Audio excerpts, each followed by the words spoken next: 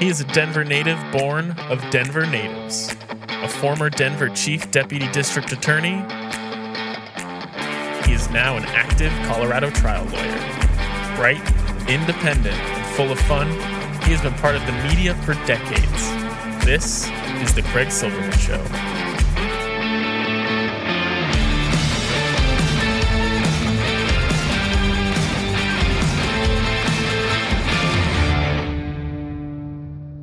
Oh, what a world, what a life, what a day. Saturday, March 19, 2022. Some shows are better than others, so are some days. That's the song by Troubadour Dave Gunders, Some Days, dedicated this week to the Ukrainian refugees. And we have a great idea how to help them. Rabbi Rick Rheins, who is a Colorado community leader, and I'm proud to say rabbi at the shul I attend, he lays down some knowledge. One, how to help refugees from Ukraine, the JCC of Krakow. Go to my website and you will see the link and you will understand the reasons why to contribute. Rabbi Rheins also paints the picture of Purim and Putin and, oh my goodness, the just concluded holiday came right on time. This is an exceptional interview. And we follow it up with our troubadour and also our sound of the week on Right Wing Media Watch, featuring Stephen Tubbs and his despicable interview with the despicable Michelle Malkin. No hard questions, just love shared. White Power Radio, Denver Trump Radio, again exposed. And then we expose Representative Madison Cawthorn, the North Carolina corollary to Lauren Boebert. Judge Bob Orr is a North Carolinian. I can say that. Judge Bob Orr, what a great North Carolinian. He's lived there all his life, won statewide office many times as Supreme Court Justice. Before that, the Court of Appeals.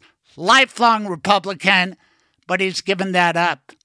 One, he would not support Trump at the convention in Cleveland. You have to hear that story. Then he left the party for good after January 6th, and he's dedicated his podcast, The Rumble, the Battle for NC-11, to featuring candidates who could possibly defeat Madison Cawthorn. I like a man with a mission and a podcast, Man of the Law, Judge Bob Orr, sensational in Craig's Lawyers Lounge. But right now, you are going to enjoy this interview with Rabbi Rick Rheins. He is smart as they come, and this interview is timely. Enjoy. Michael, of course, is a great sponsor of my show, but more than that, he's my lawyer, my end-of-life planning lawyer, and I've got 2 dogs. What about you? I have 2 dogs right now as well. And not only do you love your dogs at home with your kids and your wife, but you get involved with dog issues in your law practice. Tell everybody about that. So I will write pet trusts, which is you can earmark money to take care of your pets. A lot of people, they've got their dogs and they love their dogs. But then if somebody were to, if you were to pass away, who's going to take your dogs? Who would love your dogs as much as you do? I don't know that anybody would love your dogs as much as you do. But I grew up with dogs. And so if I were to pass away, then my parents or my siblings could take the dogs. So when you set up a pet trust, you can dictate who's going to get those dogs, and then who you can leave money to take care of the dogs as well. I like working with you, and I think you are ahead of your time. You have 15 different locations. How cool is that? It is nice to be able to go to all the different locations and, meet people where it's comfortable and more convenient for them. And nobody wants to drive from one part of Metro Denver to the other to meet with a lawyer. You will come to them. Yep, and I'll deal with traffic so you don't have to. Tell us how people can get in touch with you. My direct phone number is 720-394-6887, or they can go to my website, which is mobileestateplanning.com. And again, that's mobileestateplanning.com. And there's even a schedule, there's a book an appointment link on the website. All right, Michael Bailey, thank you.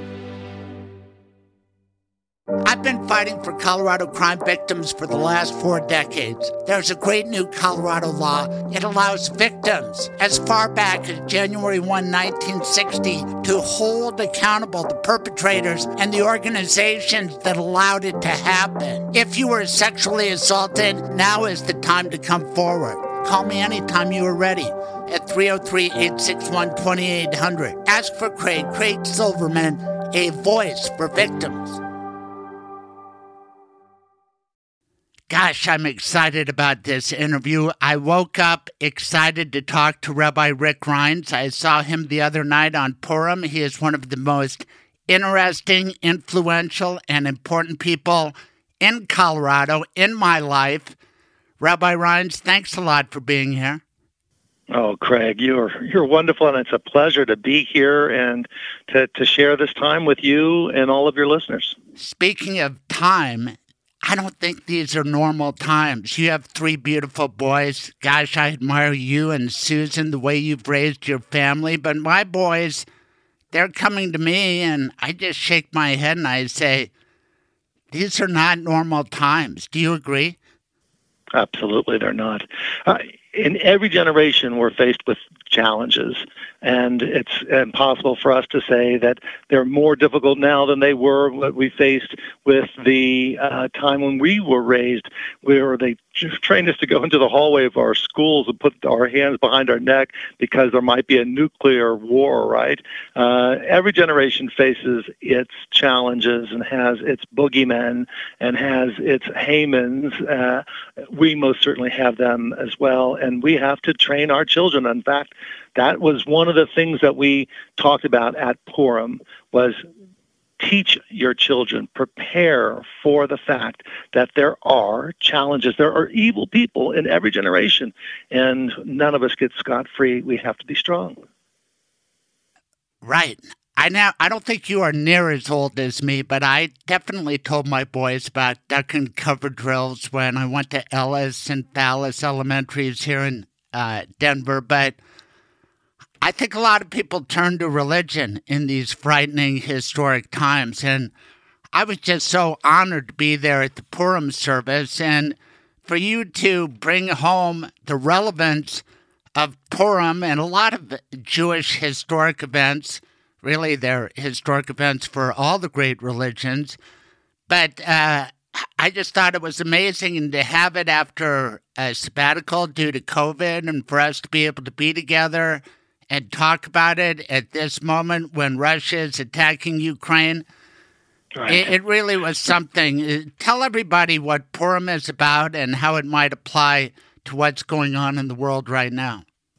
Absolutely. Well, for Jews and Christians, and as you read the Bible, there's the book of Esther. And in the book of Esther, it tells a story of the diaspora experience of the Jews who lived in what was Persia and Babylon after the destruction of the first temple. So we're talking about 2,500 years ago.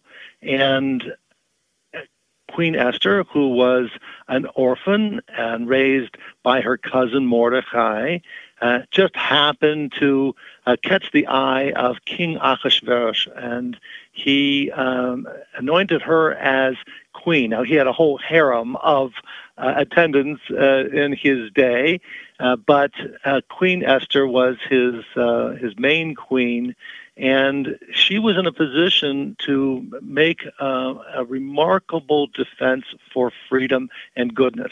Now, at that time, again, they're refugees. She had to hide the fact that she was Jewish because they were a conquered people. The Jews who were of Judea, who had been conquered and exiled by the Babylonians in the year 586 before the Common Era, they were strangers in a strange land, and they had to watch their step as minorities and vulnerable people have to do, right? You might say, well, that's we would hope that everyone who's a minority, everyone who's in a vulnerable situation, that they would all feel a sense of security. Well, it's easier said than done.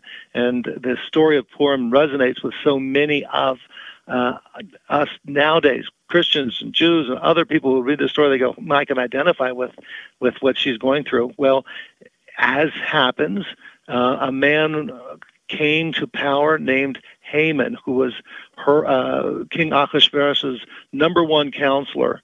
And he was a terrible anti-Semite. No doubt he probably hated other minorities as well, but the book of Esther in the Bible talks about his particular hatred for Jews. And he convinced King Ahasuerus to have a decree to have a day, the 13th day of the month of Adar, in which all of the people would attack Jews and kill them all from the youngest to the oldest, right?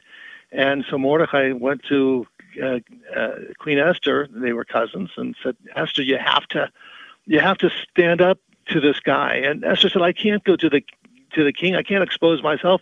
I could be in danger. And Mordecai said, there's times in which your personal danger has to take a second place to what is right for the good of the greater society. So Esther mustered the courage, and she went to King Ahasuerus, and she planned a couple of banquets in which ultimately Haman's evil plan was exposed.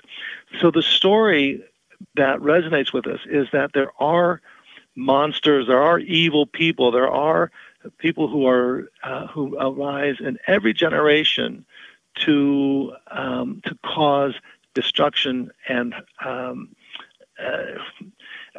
hatred and bitterness and bigotry. And Haman was just that one symbol that the Bible focused on. It wasn't the first, by the way. The first was a tribe called the Amalek. And in chapter 25 of the book of Deuteronomy, the Bible says, that in the Torah it says, Zachor v'lo tishkach, remember that there are these Amalek. Now, who were the Amalek? The Amalek were a terrorist tribe who attacked the refugees of the Israelites as they were coming out of Egypt. Again, they were just recently freed slaves, right? And they attacked the rear part of the caravan of these Israelite refugees. Now, who's at the rear of the caravan? The older, the sick, the women with children, those who are least able to defend themselves. So the Torah says, Zachor, remember that there are people like this. Lo tishkach, don't forget that there are people like this. Now, it sounds similar, the verbs, both to remember and not to forget, and you'll have to ask me about that in a second, because otherwise I'll keep going on for the entire it's beautiful. podcast. No, keep going. Yeah, the idea is remember what had happened, right? Remembering is an act of making sure that I recall it, but also that I teach it to the next generation who weren't there. You and I talked a little bit about the nuclear threats. We can't imagine our children will fully understand it, but we have to tell them about it. We have to tell them about the Cold War. We have to tell them about the Nazis. We have to tell them about the bigots that plagued African Americans in this country. We have to tell them about the evil that exists in every generation, and in order to help prepare them. And then the last, the second verb, lo tishkach, do not forget, right? That's warning us against complacency. Never think that, the worst is over, ollie income free, we're safe now. And so why is that passage significant? Because the Amalek were the tribe of Haman. Haman was a descendant of King Agag, and you'll find in the book of Samuel, the first book of Samuel, chapter 15, in which King Saul and Samuel have to address the Amalek. They're trying to defeat them finally. And the king of the Amalek was Agag.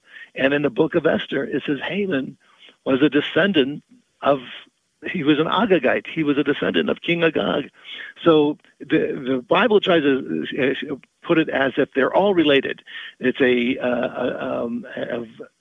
tribe of people that are always determined to cause evil or hurt or hatred in one generation after the next. It's just a metaphor for us, because we know it's not confined to just one tribe or one people, but rather for us always to remember that there are those out there who are going to cause hatred and bigotry, and we have to be aware. We have to keep our head on a swivel, remember and not to forget. And so that's the story of Purim. It's a joyous celebration because Queen Esther was able to overcome Haman.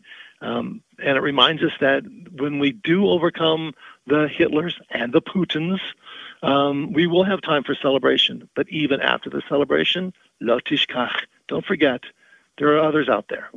Right. It's like every Jewish holiday, almost. They came to kill us. We won. Let's eat. Except on Purim, we get to drink too. But back to the bad part. And God, apparently, whatever on this world, there are these evil people. I've confronted it in my career, but the enormity of the murder, and let's call it what it is, murder on a grand scale, we talk about Purim, and they were bent on wiping out the Jewish people. The enormity of the crime, the enormity of what's going on in Ukraine now, the willingness to wipe out a people, it's amazing. And the other part of the Purim story, Rabbi, is Haman got offended because Mordecai wouldn't bow down to him, right? And true. And the vanity of this leader, that everybody needed to provide loyalty to him. Now you look at Putin and you wonder about the sycophants around him. This is an age-old story, right? Absolutely. That's a beautiful way of putting it. The bullies want everyone to kowtow to them, and they have these terrible threats. It's just stunning to watch Putin with his own counselors, his own so-called cabinet, in which they sit, 50 feet away from him, and he mocks them and he teases them and he threatens them with his little smirk, and they're shaking in their boots. They know that all he has to do is snap his finger and their family are gone.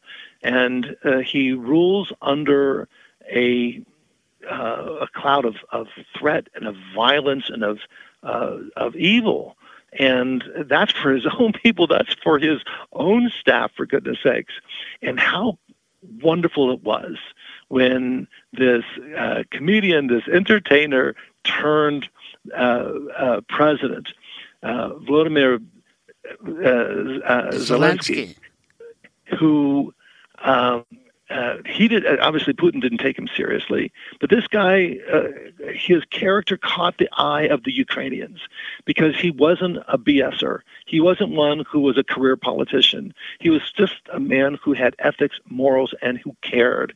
And he said, "I'm not going to give you a bill of goods. I'm not going to be corrupt," because the Ukrainian government had been terribly corrupt.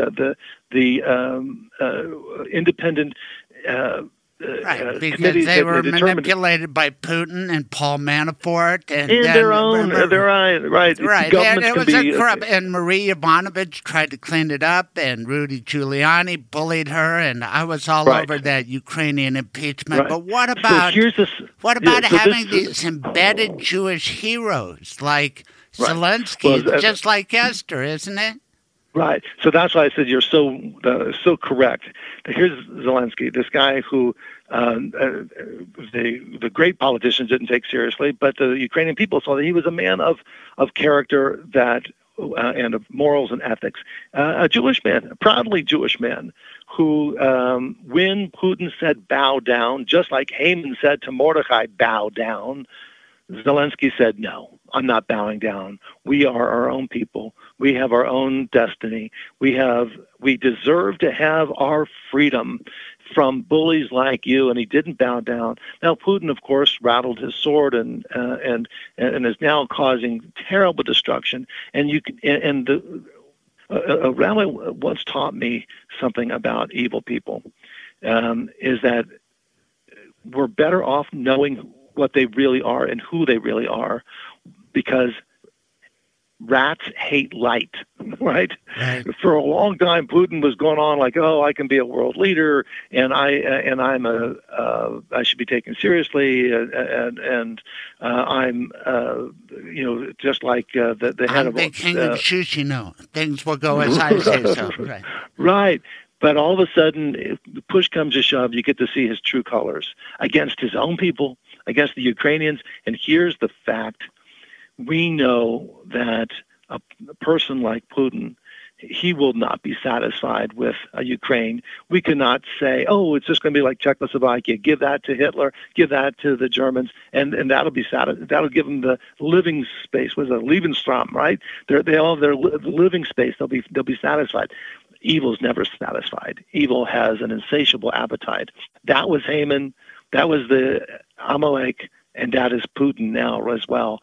So that the leaders in Poland and Moldova and in Georgia and all the other Eastern Baltic states, they know Putin has his eyes on them next. So we have to stand strong. Right. And Zelensky says, I won't bow down. I love that guy. I'm worried for him. And isn't that the turning point really in the story of Purim and the story of Ukraine, God willing, is that the turning point was when the embedded Jewish hero said, you know what? I'm willing to die. I'm not leaving. I'm going to take my chances. I'm going to be brave. And it's amazing. Esther was scared to death to approach the king. But eventually she got her courage together, and she saved everybody. Right, and she acknowledged it. She said, "If I perish, I perish." She acknowledged, you know what? I can't be concerned just about me anymore. It has to be about the greater good, and that's what heroes do. Heroes say, "I have my own self-interest. I want to live and be happy and be healthy and all this, but not at the expense of permitting injustice and hatred to flourish." There are so many interesting aspects to this story, not the least of which is you have a female hero. That's kind of unusual, and she is so brave, and yet there's a bit of sexism. Doesn't she, find favor with the king because she's attractive? She catches his eye, as you put it, and she got real skinny before she fasted for 3 days. That sounds like anorexia to me, but I'm just wondering about the gender roles. And one of the things that seems to hang up Putin and Hitler, and I bet Haman back in the day, he's talking about gender fluidity and, there's men have to be men. And always with these tyrants, these bullies, these genocidal maniacs, they go after gay people. They go after gender issues all over the place. Am I onto something? Well, I think you can use the story and see in it how evil manifests in different ways.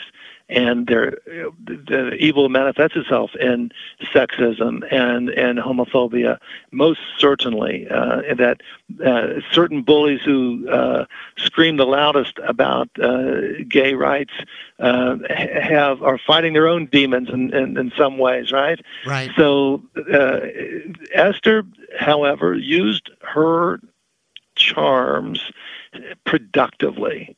Right, so you can say, well, she was attractive, and that's how she was able to be queen. But the commentator says it wasn't just her external beauty. There was something about her, a glow, a goodness that attracted an Ahasuerus, a king. Because don't forget, he had a whole harem of to pick from. So it wasn't just sexual conquest. He was attracted to something special, and that too is a power and a significance that human beings have. Not to lead just with physical attractiveness, but use your God-given talents and powers for good. And part of that may be in the external and the superficial physical beauty, but that you can't control. you most certainly can control the goodness, the sweetness, the generosity of spirit. And that is evident, Craig, and you and I have seen it in so many different cases where someone who just exudes a sense of goodness, and it doesn't matter what they look like or if they're how they dress or their shape or all the rest. Let's face it, as we age, looks are not what we're going to lead with, right? But what kind of spirit do you have? And that was Esther's true beauty. It was that of the ruach of her spirit. And that's Zelensky, right? I mean, this guy is made for the moment. He exudes something special. To me, he might be the leader of the Western world if he can survive this. Well, here's really fun because people were mocking him because he was a comedian, right, an entertainer. And there's a wonderful story in the Talmud. It's repeated in a couple of different ways, actually, in which a rabbi who was thinking because he's so pious and scholarly that certainly he was one that was most deserving of praise, right? So he goes into a marketplace, and all of a sudden Elijah, the prophet, appears from heaven to this rabbi. And the rabbi says, Elijah, what an honor. And Elijah says, well, it's good to see you too. The rabbi says, of all these people in the marketplace, all these people hustling and bustling back and forth, who is most deserving of a life in the world to come? And of course, the rabbi thought it must be him because he's the greatest of the scholars and he was the most pious and all the rest. And Elijah looks around and he sees two jugglers over in one of the stalls, entertaining a group of people and causing them to laugh. And Elijah at first had said, well, there's no one here. And then his eye looked at the jugglers and the entertainers, and he said, those two over there. And the rabbi was offended. How could you possibly think it's those two jugglers over there, those two entertainers? They're just fools. And Elijah said, what do? They spend their whole day just trying to bring joy and laughter to other people. That is the sweetest gift that any human can give. That's why they are most deserving of everyone here, Rabbi, of the blessings in heaven. And it teaches us, here's the Talmud written by rabbis, right? So why are they making fun of themselves?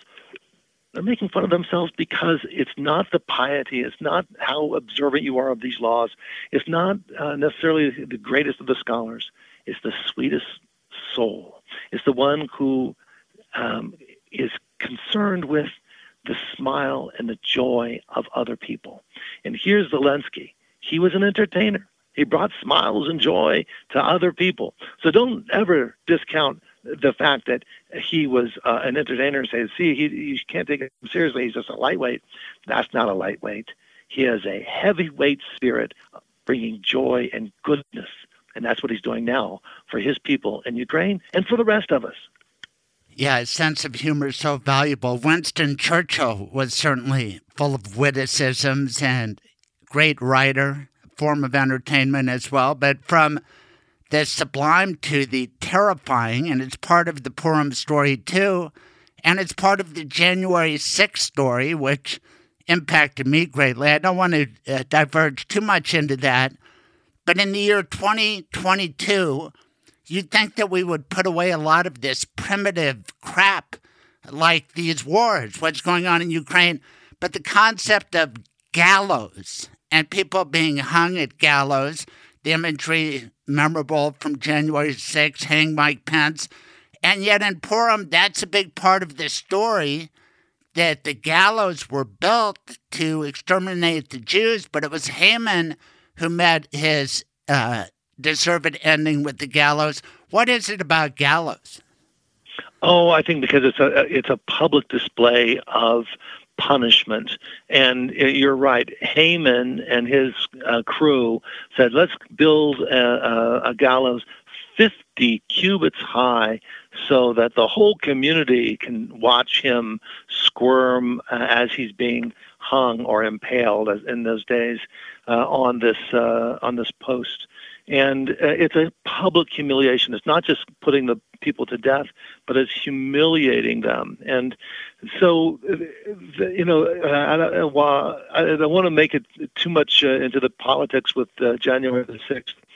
I will make reference back to that passage which we read on the Shabbat right before Purim.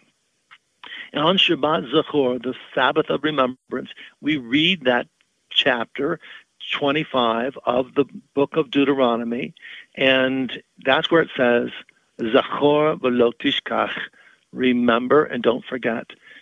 And as we had talked earlier, Craig, what is the remembrance? It's the remembrance that every generation will face it.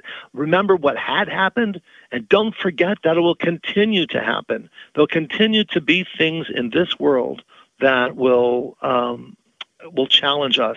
And it may be from people that you know, and it may be from people that just rise up out of the wisps of the cloud of the unknown, and all of a sudden they're there that we have to deal with.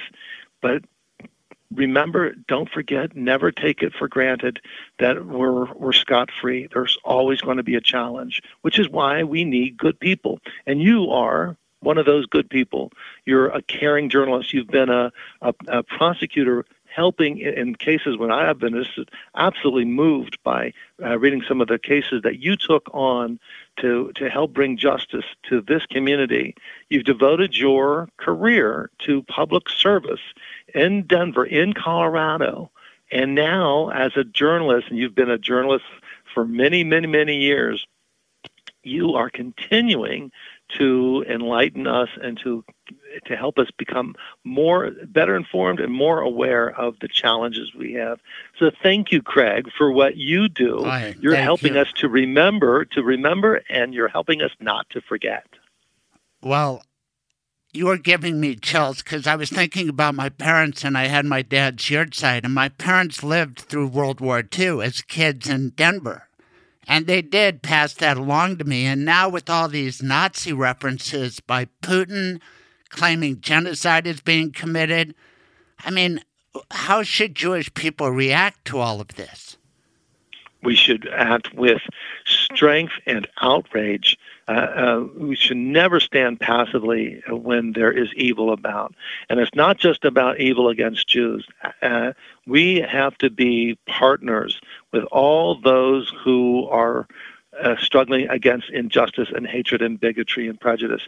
And Jews should, and can for the most part, count themselves proud as being partners with the African Americans and for gay rights and for other immigrant experiences as they come in, whether they're Asian or Hispanic. And they should know that within the Jewish community they have a partner who has a heart open to their experiences, because we do remember, and we will not forget what it was like to be a stranger in a strange land.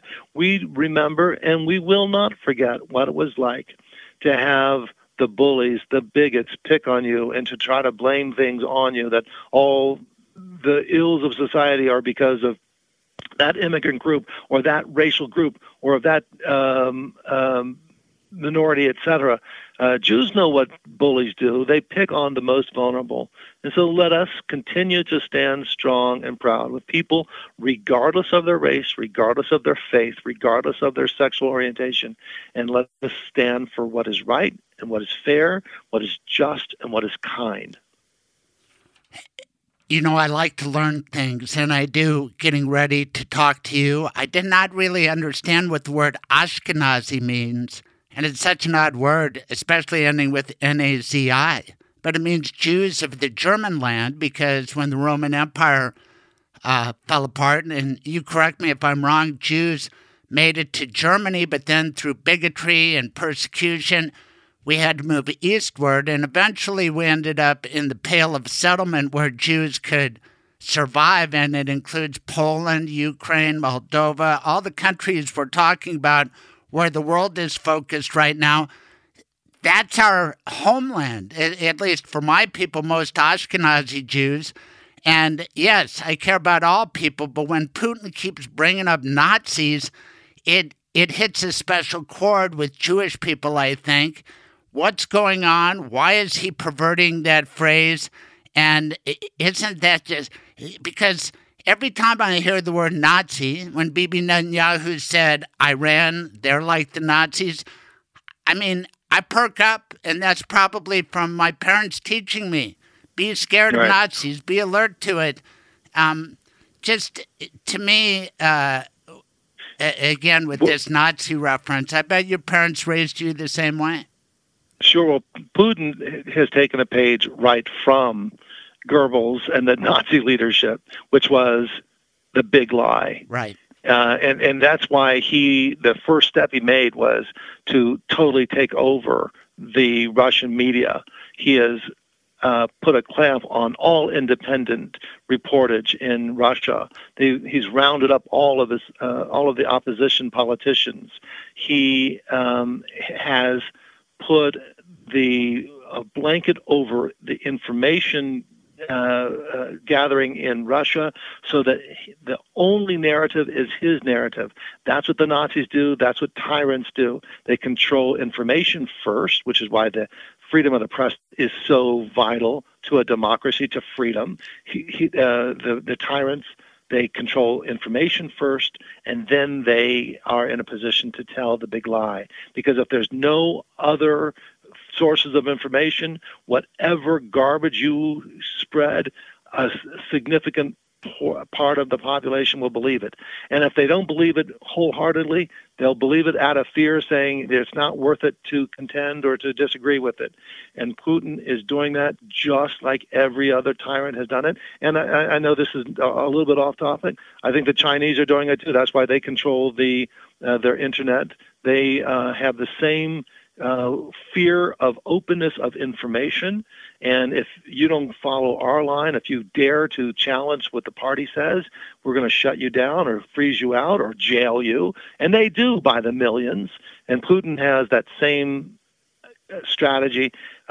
He just has borrowed that from the Nazis and all the previous tyrants out there. So we need a free press. We need an open source of information. We need people to feel free to criticize and to disagree respectfully, but disagree with strength as well. And tyrants can't tolerate that. So he's been telling the big lie. He's told his people that it was Zelensky and his group that are the Nazis. Oh, goodness sakes. And while plenty of Russians believe it because they don't know any better, there are others who realize that what could be a proud Russian nation is now under the thumb of an evil man, a tyrant. But I think he's lost it, and part of it is I don't think you can descend an iron curtain on Russia in the year 2022. There are smartphones. People talk to their families, and you can shut off all the information in the world, but you know where people get their best information? Just like your boys, from their dad, from their mom, and families talk, and soldiers talk. And I don't think he can suppress it the way he wants to.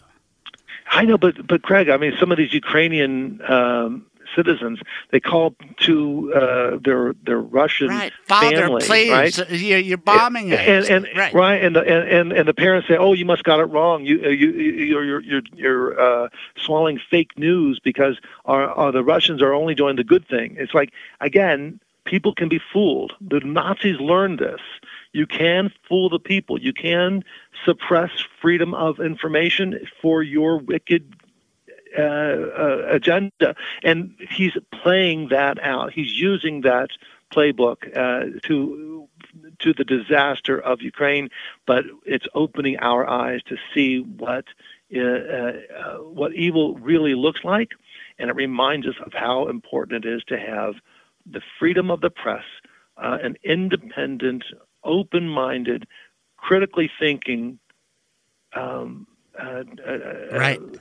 group of journalists like yourself who are helping to preserve the freedom of our country. Now you're sounding like Thomas Jefferson. What a great guy. And I'd like to quote Martin Luther King, a man of faith. He says the arc of history bends towards justice, and I think I'm seeing it.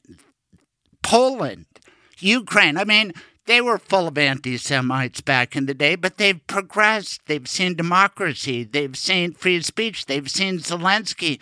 And Poland, they are performing magnificently, whereas they cannot be proud of their actions in World War II to the extent they can be now. Yeah. No, they can't. While Dr. Martin Luther King said that that justice will come, he did mention also, God help us, it's really slowly bending. Mm-hmm. Right. It bends slowly, surely, but slowly. We need to help it speed along. There's too much injustice out there. Just finally, I know your passion for Israel. I share it, but I don't have your knowledge or experience or...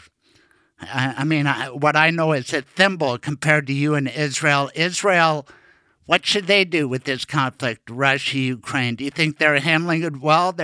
They have a relationship with Russia. They kind of have to. Where's Israel in all of this? Well, Israel has its number one responsibility, just like the United States has, is the protection of its citizens. And unfortunately, Israel is in a situation where there are Russian troops right on its borders. There are Russian troops who are in Syria, who are helping to man, because they sold these anti-aircraft batteries and MiG fighters and other Russian military hardware. They sold that to the Syrians. The Russian advisors and troops are in part in Syria, so that Israel has to walk a very fine line.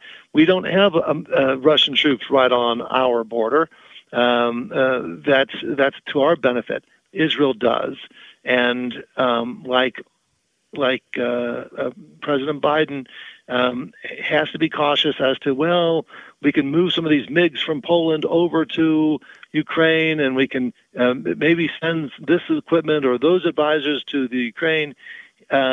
He's cautious about that. He says, I don't want this to escalate. Russia is a nuclear power.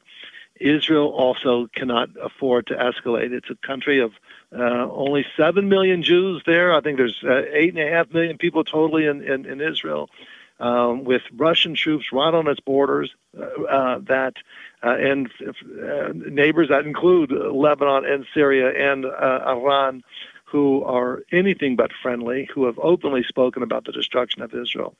So the Prime Minister Bennett, he's being correctly cautious this, sending aid to the Ukrainians, sending medical provisions and hardware to the Ukrainians, but making sure that he doesn't cross the line so that the Russian troops on the Israel's border ratchet up their activity. And it doesn't mean that the Russians would attack Israel, but rather the Russians have been playing the role of the pacifier against Hezbollah and against the Iranian crew and against the Syrian troops, who are all agitating to attack Israel.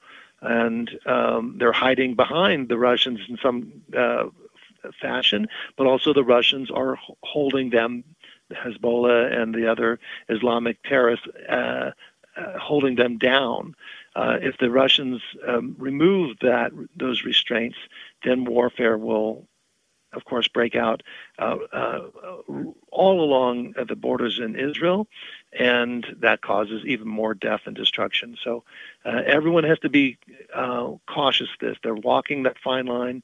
Bennett is in Israel, Biden is in the United States, and we're having that walk that tight line of being strong, of being forceful, but also making sure that we don't escalate this to make it the situation worse. One Jewish man, Matt Drudge, very influential in the media, put out a big headline that another Jewish man, Prime Minister Bennett of Israel, told another Jewish man, Zelensky, that he should surrender. Now, there's been pushback on that story. You follow the media. Do you think there's truth to what he said? Did that really happen? I don't. Well, I don't think anyone would be able to know other than the parties directly. Bennett denies it. Especially in the early parts of the day, in which there were talk. Well, what can we do to accommodate Putin and the Russians so that there's not this military incursion, so that there won't be the destruction? No doubt you go through various scenarios. The United States does this as well. We go through all kinds of military practices and games in which we run through various scenarios. And making an accommodation is one of those scenarios. Chamberlain ran through one of those scenarios with Hitler. It was Churchill almost alone in the parliament who said, "This is ridiculous. This is terrible. You can't make an accommodation with a tyrant." Churchill turned out to be correct, but for a long time, people thought Churchill was absolutely out of his mind. How can you be against peace? How can you be against those who are trying to avoid war, right? Churchill was right, and those who thought that they were playing that game correctly were wrong. So it's for historians to look back and talk about what were the better moves that they could have made. Trying to avoid war always seems to be the most prudent and the best policy, but that's not always possible. But that they go through scenarios and games and possibilities, they do it, and they should do it as a part of every calculation to say, what are my options? What will this play out to be? And one of them was, can we accommodate for Putin without the destruction? And the ultimate answer was no.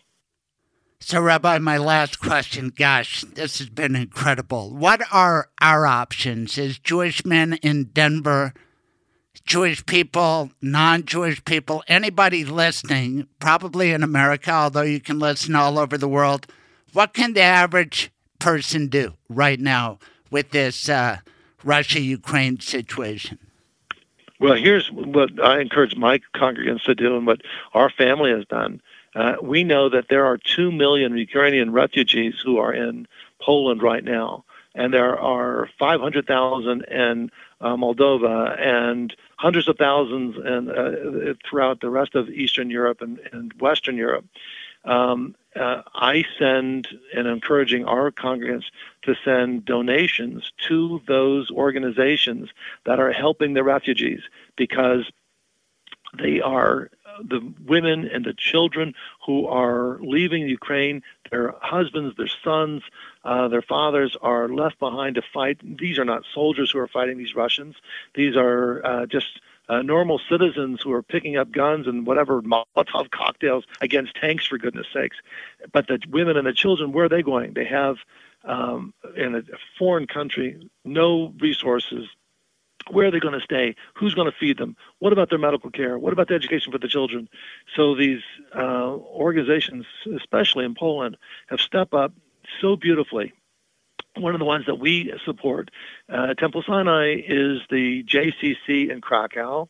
There's also the Joint Distribution Committee and other organizations. There are these, and you have to do a little bit of vetting, make sure that you're giving it to an organization that for sure is supporting a cause or an institution that is getting the money and the care right to the refugee and not just paying for more bureaucrats, which is why I like to give it to the JCC in Krakow. Because that's it. I'm going to adopt that as our show. I'm going to make a contribution because I grew up at the Denver JCC, and if you tell me the JCC in Krakow is reputable and that the money will be well spent, I'll take it to the bank. Yeah, right. Actually, the head of the JCC in Krakow, Jonathan Ornstein, he was on our Lunch and Learn last week, not yesterday, but the week before. And it's on our website and on our Facebook, Temple Sinai's Facebook page. You can watch. Send me the link and I'll post it. Wonderful. Good. I'll send that to you right after we're done here. But anyway, so that's not the only one. There are many other organizations. But I think instead of just Shrine Gevalt and wringing your hands and saying prayers, I think it's a time for action. And that's what Esther had to do. She said, you know what, I'm not going to just pray. I will pray, but I'm not just going to pray. I'm also going to act. and she had mustered the courage to do what was right. And we can send a donation. We can also make sure our political leaders know that this is an important issue and that we want to make sure that we're strong, that we have a strong American military. I know that's somewhat controversial for some, but I believe that it was, thank God that we have had leaders, Republican and Democrat, who have said we better have a strong military because there are Hamans out there. And President Biden has continued that. We're strengthening our military. We have much more to do, but thank God he's investing in this because that ensures freedom. And I don't want to give a Kenahora, but we might be witnessing a modern-day miracle if Ukraine and Zelensky can survive. I'm hoping. You believe in miracles, don't you, Rabbi? 100%. And what about the Mashiach, the Messiah? Is he close to coming? I mean, this is feeling... Well, tell me. We already brought up Elijah. First of all, you put a gender on there. Why would you think it's a he? Because I grew up in a patriarchy and I'm a sexist, right. Whatever. So right. When is she arriving? Yeah, but to that, I don't think my personal belief is not of a single individual charismatic Messiah of whatever gender, but rather of a messianic era, and that is people of different faiths, different nations, different genders who are inspired by goodness and who collectively fulfill that prediction, that hope, that dream that Isaiah said, in which swords will no longer be lifted against nations. V'lo yomadu od milchama. They will no longer learn war anymore, but rather will take those swords and turn them into plowshares, and we'll take those spears and turn them into pruning hooks, and we'll devote ourselves to feeding each other, to nurturing each other, to loving each other. That's not by a single charismatic individual. That is the collective will of good people of different faiths, different nations, different ethnic backgrounds, different genders, saying we are inspired by the spirit of holiness that fills this whole universe. All the universe is filled with God's glory, and whether you believe it as a Jew or as a Christian or as a Muslim or as a Buddhist, whatever, I believe that's what the Messianic era will bring. We are able to do it. We just need to collectively be strong against the Hamans in every generation. I know a happy ending when I hear one. Thank you very much, Rabbi. You are perfect. Well, you're awesome. Craig, it's always a delight to be with you. I'll send you the link to the JCC Crack on others.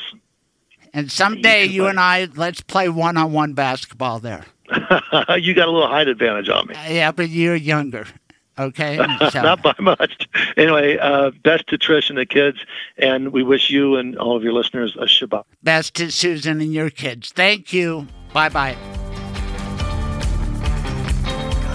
It's hot in here. Did that toaster catch on fire? It wasn't that. You choked on that bite of burnt bagel. Why is everything all red? The heat is unbearable. Where am I? Excuse me, Your Dishonor. May I step in on behalf of my client? Mr. Silverman, proceed. Tell me one redeeming good thing your client did. He was a faithful listener to my radio show. Not good enough. He had decency and compassion for his family. He did end-of-life planning with Michael Bailey. The Michael Bailey? That is kind to your loved ones. That is smart and way too decent for this place. Your client can go. And what about me, Your Despicableness? Why should I? Michael Bailey is my lawyer, too. Go on, then. Get out of here.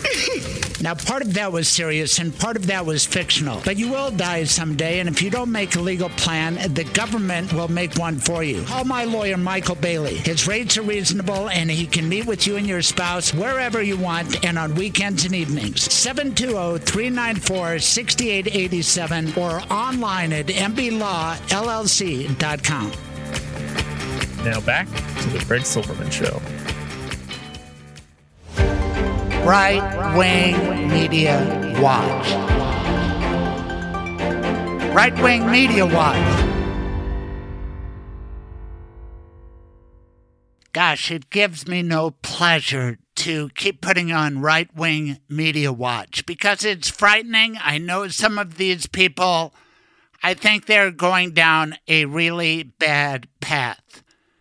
Before we get to Judge Bob Orr, who undresses Madison Cawthorn, the representative from his home state of North Carolina, let's remind everybody with this sound of Madison Cawthorn disparaging Volodymyr Zelensky, calling him a thug and Ukraine evil, corrupt, and then he brings in that right-wing talking point about people being woke. Send Stinger missiles over to them so they can defend themselves better. But remember that Zelensky is a thug. Remember that the Ukrainian government is incredibly corrupt and it is incredibly evil and it has been pushing woke ideologies and really there's the new woke world. So Madison Cawthorn is a bad guy. You are going to learn more about him and his North Carolina district. But I want to play for you the words of President Zelensky to the United States Congress this week. It was magnificent, awe-inspiring, and here, without further ado, is the way Volodymyr Zelensky ended his appeal to Congress and most directly to President Joe Biden. I wish you to be the leader of the world. Being the leader of the world means to be the leader of peace. Gosh, we need peace, but we will never have it until we start confronting those people in our midst who are Amalekites, bullies, bad people like Nick Fuentes and his Groyper movement, neo-Nazis, white power people. It's not hidden. We know who Nick Fuentes is. I had an epic confrontation with Michelle Malkin, who declared back in 2019 that she was the mother of the Groypers, and she loved these white power people. And Nick Fuentes, here he is praising Madison Cawthorn for calling Zelensky a thug. I was going to say, how about Madison Cawthorn? Can we get an M in chat for Madison Cawthorn? Did you see this latest development? I put it in my Telegram the other day, but he really pleasantly surprised me. I've been critical of Madison Cawthorn, you know that. And I've been skeptical about a lot of the things that he's said and done since getting into Congress, like divorcing his wife after 8 months. But he put out a statement the other day where he said Zelensky is a thug. He said Zelensky's a dirtbag. I'm paraphrasing here, but he said something like Zelensky's he's a Western dirtbag and he'll be ground under the heel of the new Tsar Putin. He said something to that effect, something like that. And I saw this clip and I was like, say what you will about Madison, but that was a really brave and bold thing to say. That was really fresh and a bold new flavor, really crisp. And I really loved to hear that. I was really pleasantly surprised. So we have this white power movement. Michelle Malkin's a big part of it. They have candidates up in Idaho, of course. A lady named Janice McKeechin, McGeachin, McGeachin. She's a friend of Michelle Malkin. You can find that out on social media. And she spoke at that Nick Fuentes group. So did Marjorie Taylor Greene, as documented a while ago. But now we have this other candidate sucking up to Fuentes and once again saying, who? I don't know Nick Fuentes. How would I know him? How about a Google search? How about Wikipedia? How about listening to my podcast? Are you familiar with who puts this event on? Like Nick Fuentes? I don't know who he is. I've never met him. I don't know who he is. Did you not look into it before you decided to say okay? Like to find out, his name is on it. Well, you know what? Nick Fuentes, as I said, I don't know him. I've never met him. I don't know, what he's, everything that he says or doesn't say does not reflect on who I am. And now here's when it gets sad, because Stephen Tubbs was a guy who I used to like, I used to respect, but he's turned into a white power dude, and he pals around with Michelle Malkin, who had not been on that Denver Trump station, 710 KNUS, for a couple of years, as they bring up. And now Tubbs has brought her back. The guy, Tubbs, is on a vendetta against Beth McCann, Denver DA. That relates to his own criminal prosecution. Tubbs has been in trouble with the law, well, more than a few times. And now Tubbs takes out his animosity on prosecutors, more specifically with Beth McCann, the DA, and he calls her all sorts of obscene names. And now he has a partner in doing that, Michelle Malkin. But do you think he'd ask a hard question of her about her association with the Groypers, about the fact that she spread the big lie and she's getting sued along with Randy Corcoran, 710 KNUS, the Trump campaign, Rudy Giuliani in the case of Coomer v. Malkin et al. That's pending in Denver District Court? No, you won't get a question by the so-called newsman Tubbs. Instead, you will get buddying up with Malkin as they decry the shooting of Lee Keltner and the defendant Doloff. The case was dismissed. Beth McCann determined what's obvious, that she can't disprove self-defense beyond a reasonable doubt. The man who got shot, poor Mr. Keltner, he not only had bear spray, but it turned out he had a firearm on his person. He didn't display it, but he did say words suggesting to Doloff that he was going to mess him up, or words nastier than that. And when Beth McCann added it up, she realized that she did not have a good faith way of proving that case beyond a reasonable doubt, and she had an ethical responsibility to dismiss it at that point. Now, why did she arrest Doloff in the first place? Well, that's a good question, fairly debated. Was it political correctness to keep a bad situation from getting worse? I don't know. But I do know that when you have Malkin and Tubbs on together, there's some revisionist history as these anti-vaxxers, anti-maskers, anti-government, white power types have a conversation on Wednesday of this week. Michelle Malkin returns to Denver Trump Radio. Midway through the 5 o'clock hour. Good evening, friends. Thank you so much for joining us. I'm Stephen Tubbs. We've got Michelle Malkin coming up, and I find this interesting. And in fact, we'll get right to it. Michelle Malkin joins us. And friend, it has been way too long. I think pre-pandemic. Welcome. I hope you guys are all great with your family, and nice to have you back on the show.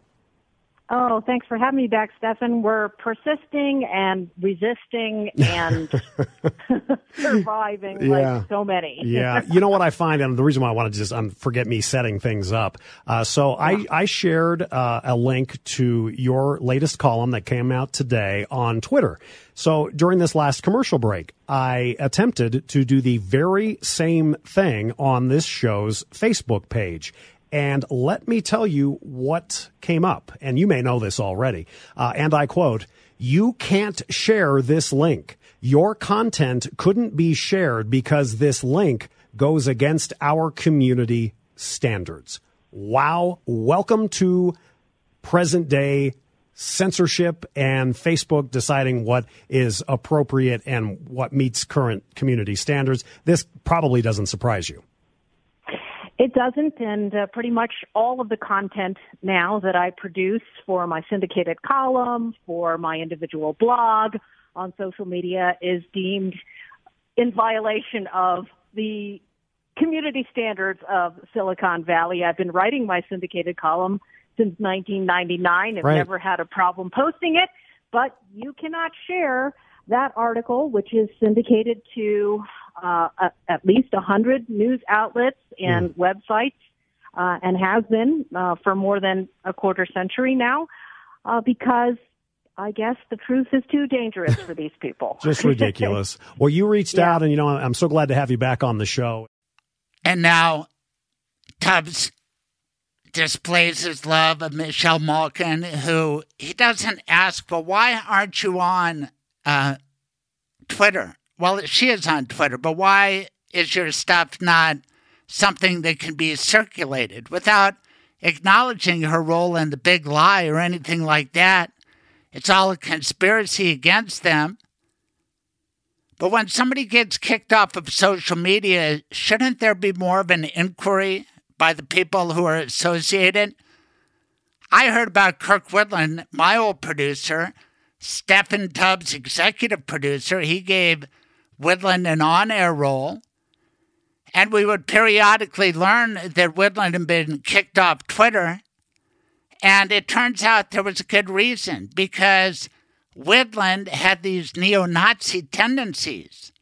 And he adored Adolf Hitler, as he posted on other social media sites when he got kicked off of Twitter.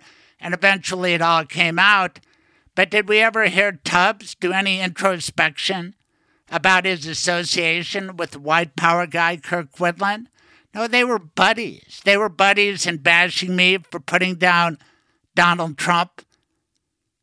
And now Tubbs is buddies with Michelle Malkin because they have a shared disgust for Beth McCann. Listen to these two go on. And every decent, law-abiding Coloradan in this state should feel the same way. This has been a long ordeal, and we're dealing with a self-described progressive prosecutor who is among an entire phalanx, galaxy, an army of similarly minded, ideological prosecutors who are not committed to justice for all, but justice for some. Amen. The great Michelle Malkin is our guest. The great Michelle Malkin. Well, Nick Fuentes thinks she's great. The white power movement thinks that Michelle Malkin is great. Stephen Tubbs thinks she's great. And apparently so does Kelly Michaels, the guy who runs 710 KNUS programming, and not a good person, as displayed right here. Because here is Kelly Michaels. That's not his real name. That's his radio name. Anyway, he's on with Stephen Tubbs, these great news radio people, and they're talking about the change of the name of Mount Evans here on the Front Range in Colorado. The Clear Creek County Commission has decided to recommend changing it to Mount Blue Sky because Governor Evans was a major part of the Sand Creek Massacre. And enlightened people don't honor massacre makers. It's just not right to massacre innocent people. We're seeing that with Putin in Ukraine, and we need to have our mountains reflect people we want to give glory to, and we don't want to give glory to Evans. Now, there's an argument that it's been there so long we should keep it, but you're not going to get an intellectual argument like that. All you are going to get is the laughter, the belittling laughter that, oh, those woke people, you know how those libs are. We're going to keep calling it Mount Evans till the day we die because America was great back then and it's not great now as we re-examine history. Listen to the condescension and the laughter and see what's wrong with Denver Trump radio. It's all on display. Stephen Tubbs has gone downhill. Sad to say, gives me no pleasure. But listen to him and Kelly Michaels just act like, well, you know what?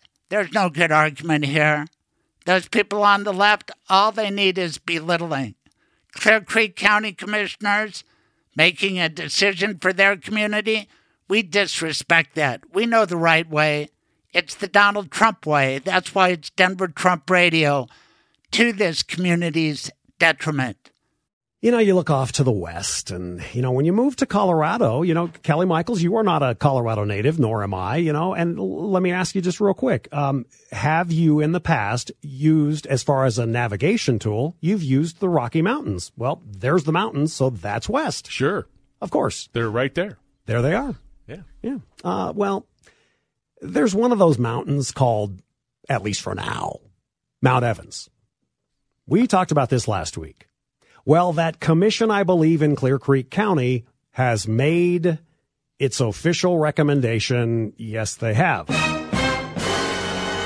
Kelly, are you ready for this? I'm ready. Drum roll. Because we believe in revisionist history, and if you don't remember it, if you don't talk about it, if you don't say a name, then it never happened. They recommend now to the state of Colorado that Mount Evans be called Mount Blue Sky. course they do.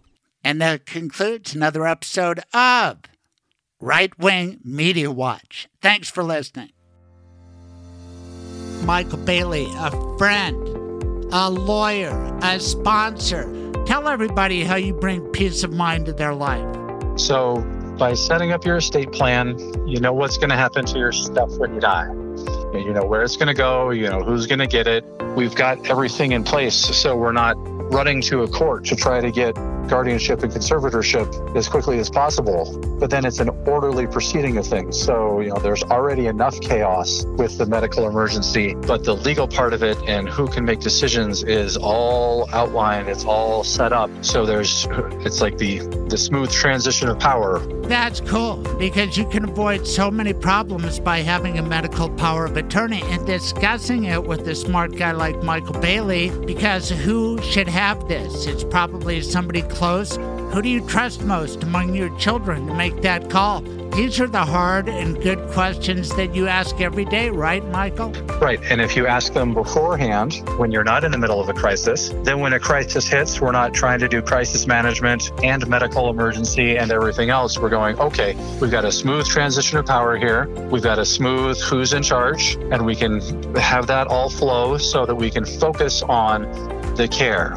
There are so many things in life that you can fill out a form and save yourself money, save yourself heartache. Some people die out of nowhere quickly, but more often you get sick, you have medical difficulties, so it all goes together. But your system works. It works beautifully. What is the best way to contact you these days? Best way, you can give me a call. My phone number is 720-394-6887. And again, that's 720-394-6887. Or you can go online to michaelbaileylawllc.com. And there is an appointment page on my website that you can use. So either way is fine. Thanks, Michael. Hey, maybe you know my voice and me from the first half of my career when I was a Denver prosecutor, or maybe you know me from my time on the radio and now on my podcast. But my real job for several decades now has been to fight in the civil arena for victims of crimes. I've been fighting for Colorado crime victims for the last 4 decades. If your life has been damaged through the misconduct of others, there's a great new Colorado law, and it's for you. It allows victims, as far back as January 1, 1960, to hold accountable the perpetrators and the organizations that allowed it to happen. If you were sexually assaulted, now is the time to come forward. Let's expose the truth. Let's get you some justice. Let me be your voice. For a confidential consultation, call me anytime you are ready at 303-861-2800. Ask for Craig Silverman, a voice for victims. Hello, Troubadour. Hi, Craig. Happy new podcast, episode 88. Can you believe it? Wow, that's a lot of podcasts. That's a lot of Troubadour songs, and you've delivered sensationally once again. Some days it is dedicated to what and why for this week. Well, this week we'll dedicate that song to all the refugees and others who are suffering in Ukraine. Some days just start out bad, and those guys have had a hellish March, end of February. And before we get there, let's talk about last week. St. Patrick's Day. Did you get drunk? No, I usually don't get drunk on St. Patrick's Day. But it was Purim, too, and that's a drinking festival. I didn't know it was a drinking festival. I remember the holiday as a child, and with Queen Esther and the Gregor, like you called it. You corrected my pronunciation. Gregor, where you have a little noise making thing that for the kids do. For what purpose? It's I think it's kind of a celebration of the end of Haman, right? Haman, who did you say? Haman. There you I have my grog. We there try to go. drown Haman. out his name. You drown out his name, yeah. Anyway, I have Rabbi Rheins, who taught us about the connection of Putin to Haman in every generation. Can you believe it? We always heard that, but now it's true. There's something really wrong about some human beings, and it's The Amalekites. Have you ever heard that word, the Amalekites? I have not. I don't think we've ever done Passover together, but when you sing Chad Gad Yah, right? And right. The only kid. The song about the only kid being a goat. A kid who gets eaten by a cat, who gets eaten by a dog, who gets hit by a stick, that gets consumed in the fire, and the water puts out the fire. The cow drinks the water, and then the cow gets the shochet, slaughtered, and then in between the shochet and God, do you remember who there is? The angel of death. Right, and what's the name? The name of the angel of death? Yeah, in Hebrew.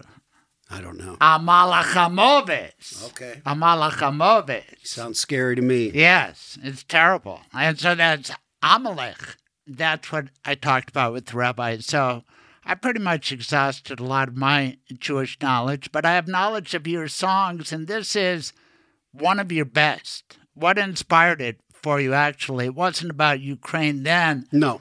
Why were you writing about some days just start out bad? And it starts with the way you wake up. I woke up in a great mood because I was interviewing you and Rabbi Rheins. But some days you wake up on the bad side of the bed. It's true. And actually, I wrote this song, and it has nothing to do with the situation in Ukraine or any other situation. I wrote it after a hand accident that I had, a pretty severe hand accident. And I just thought about some days are just awful. Right. Yeah. Yeah. No, and you came back. That's wonderful. And it's interesting because the one way it doesn't fit is you blamed yourself. Yes. And it was a bad ladder. And thank God you're okay. But you have a lot of biblical references in there. Did you notice?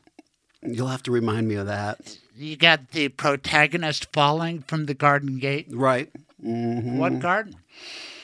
Well, it was the garden gate of my peace, of my serenity, and that's the allegory. Oh, there. I see. Mm-hmm. I was thinking Garden of Eden. Mm-hmm. But then you have an Exodus reference. Remember that? You are wandering through the wilderness. Yep. Yep. You don't realize how much those Hebrew school lessons still stick with you. But it's the music that's fantastic. There's a wild guitar solo in there. Is that you? Of course. That's me. I don't remember any song where you go crazy like that on the guitar. That one I was wailing a little bit, but I hope in this next project I'll have some others for you. There's a lot of good stuff. You reference history, dreams, pushing away reality. We do dedicate this song to the Ukrainian refugees. And listen for the part where you, again, get spiritual because you talk about my spirit's free. Right. As long as you have your spirit, your ruach, your inner drive. Right. You can keep going. That's that's what I was trying to bring across because, this was relatively minor suffering, but it was suffering on my part. And I knew the day would come when I'd be okay. Some Days by Dave Gunders, our troubadour. Thank you, troubadour. Thanks, Craig. Open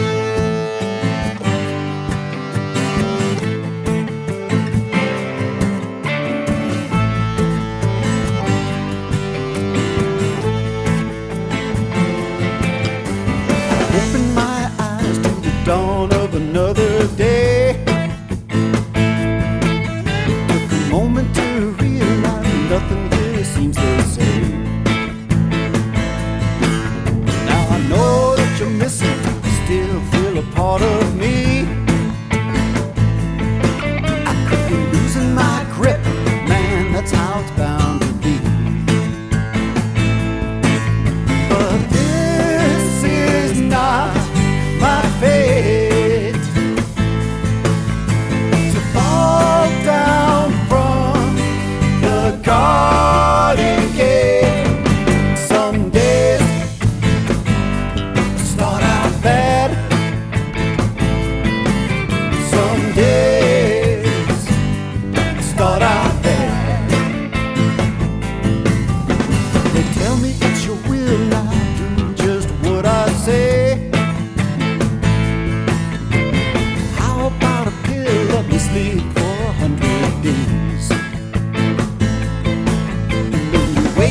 It's better, everything history.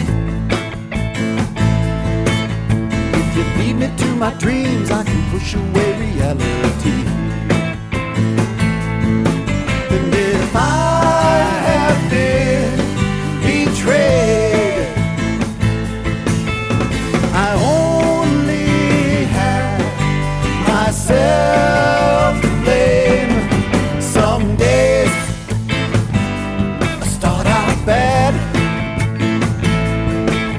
Some days just start out bad. Now wait a minute, what's this mess? I'm wandering round in a wilderness. Wait a minute, don't seem right. It's a long, cold journey through the night.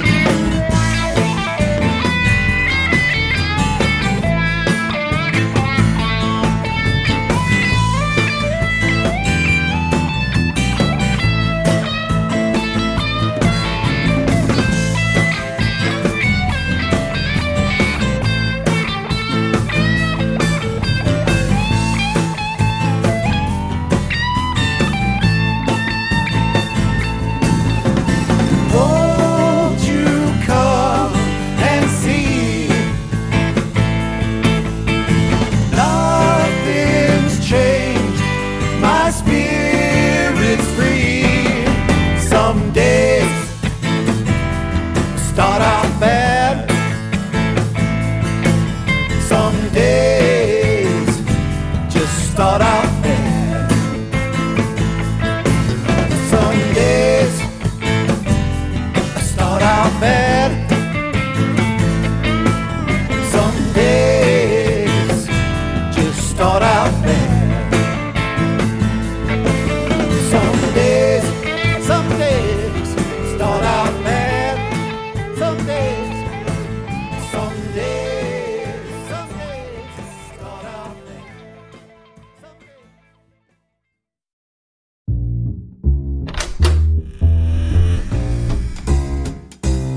Welcome to Craig's Lawyers Lounge. What an honor to welcome His Honor, Judge Bob Orr, to Craig's Lawyers Lounge. This is the place where prominent attorneys come to relax, tell war stories, and kick around current events. Your Honor, Bob Orr, thanks a lot for coming on my podcast. Oh, my pleasure. I've got lots of war stories to tell. I bet you do. Well, let's introduce you first to my crowd. Bunch of Colorado people, but I have people all over the country listening.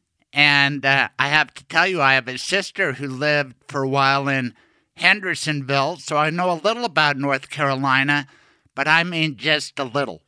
Well, I grew up in Hendersonville. I consider that my home, even though I don't live there now.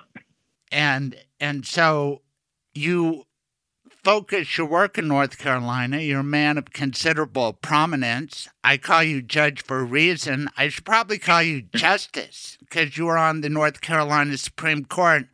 What's the proper way to refer to you? Well, technically justice works. I was also on the Court of Appeals prior to being on the Supreme Court, and of course we're referred to as judge there. And you know, I answer to Bob, I answer to most anything. So anything you want to call me, Craig, I'm comfortable with. All right, fantastic. You know what I want to do, Judge? Let me how's your time today? Pretty good. I may start getting hungry in a little while, but I'll survive. All right, fantastic. Tell us first about your career in the law. Why did you choose to be a lawyer? Was it in your family? No, actually, I was a radio, TV, motion picture major in college with aspirations of becoming a sports announcer, and ended up my freshman year at UNC getting an internship with the news department covering the legislature. And I confess my experience over the next 4 years doing that on a part-time basis while going to college really stimulated and generated my interest in both the law and politics. And so after I went into the Army, I decided to make a different change of careers, in the sense of I got out of the broadcast business and went to law school after I was discharged from the Army. Great. And I love your background, and we are going to get to all sorts of topics, but I admire you because you've made some changes in your politics. Maybe not in your politics, but in recognizing that the political parties have changed. I know you sought office and were how many times elected statewide in North Carolina? I was elected 4 times statewide. I lost my first judicial race in 1986. I was appointed to the Court of Appeals in September by Governor Jim Martin. And, realistically, trying to put together a statewide campaign in 2 years in 2 months was pretty impractical. And at that time, no Republican had been elected to a statewide judgeship since 1896. So it was not considered a long-term situation, and we all lost, but fortunately there was another seat opened up on the Court of Appeals as a result of the election, and Governor Martin reappointed me. and since I'm somewhat of a competitive soul and don't enjoy losing, I set out over the course of literally the next 2 years to figure out how an obscure Republican candidate for the Court of Appeals could win a statewide election. And, fortunately, it worked out. And so I was elected to the Court of Appeals in 88 and reelected in 92, then ran for the Supreme Court in 94 and was elected and was reelected in 2002. So four wins out of 5 on the judicial statewide front. As a proud Republican. Yes, it was. When I was elected in 1988, I was the first Republican elected statewide to a judgeship since 1896, as I mentioned. And at that point in time, North Carolina was pretty solidly a one-party state, and that party was the Democrat Party. And so I saw my efforts over the years in politics as trying to build a viable two-party system in the state. And for a variety of reasons, was comfortable doing so as a member of the Republican Party.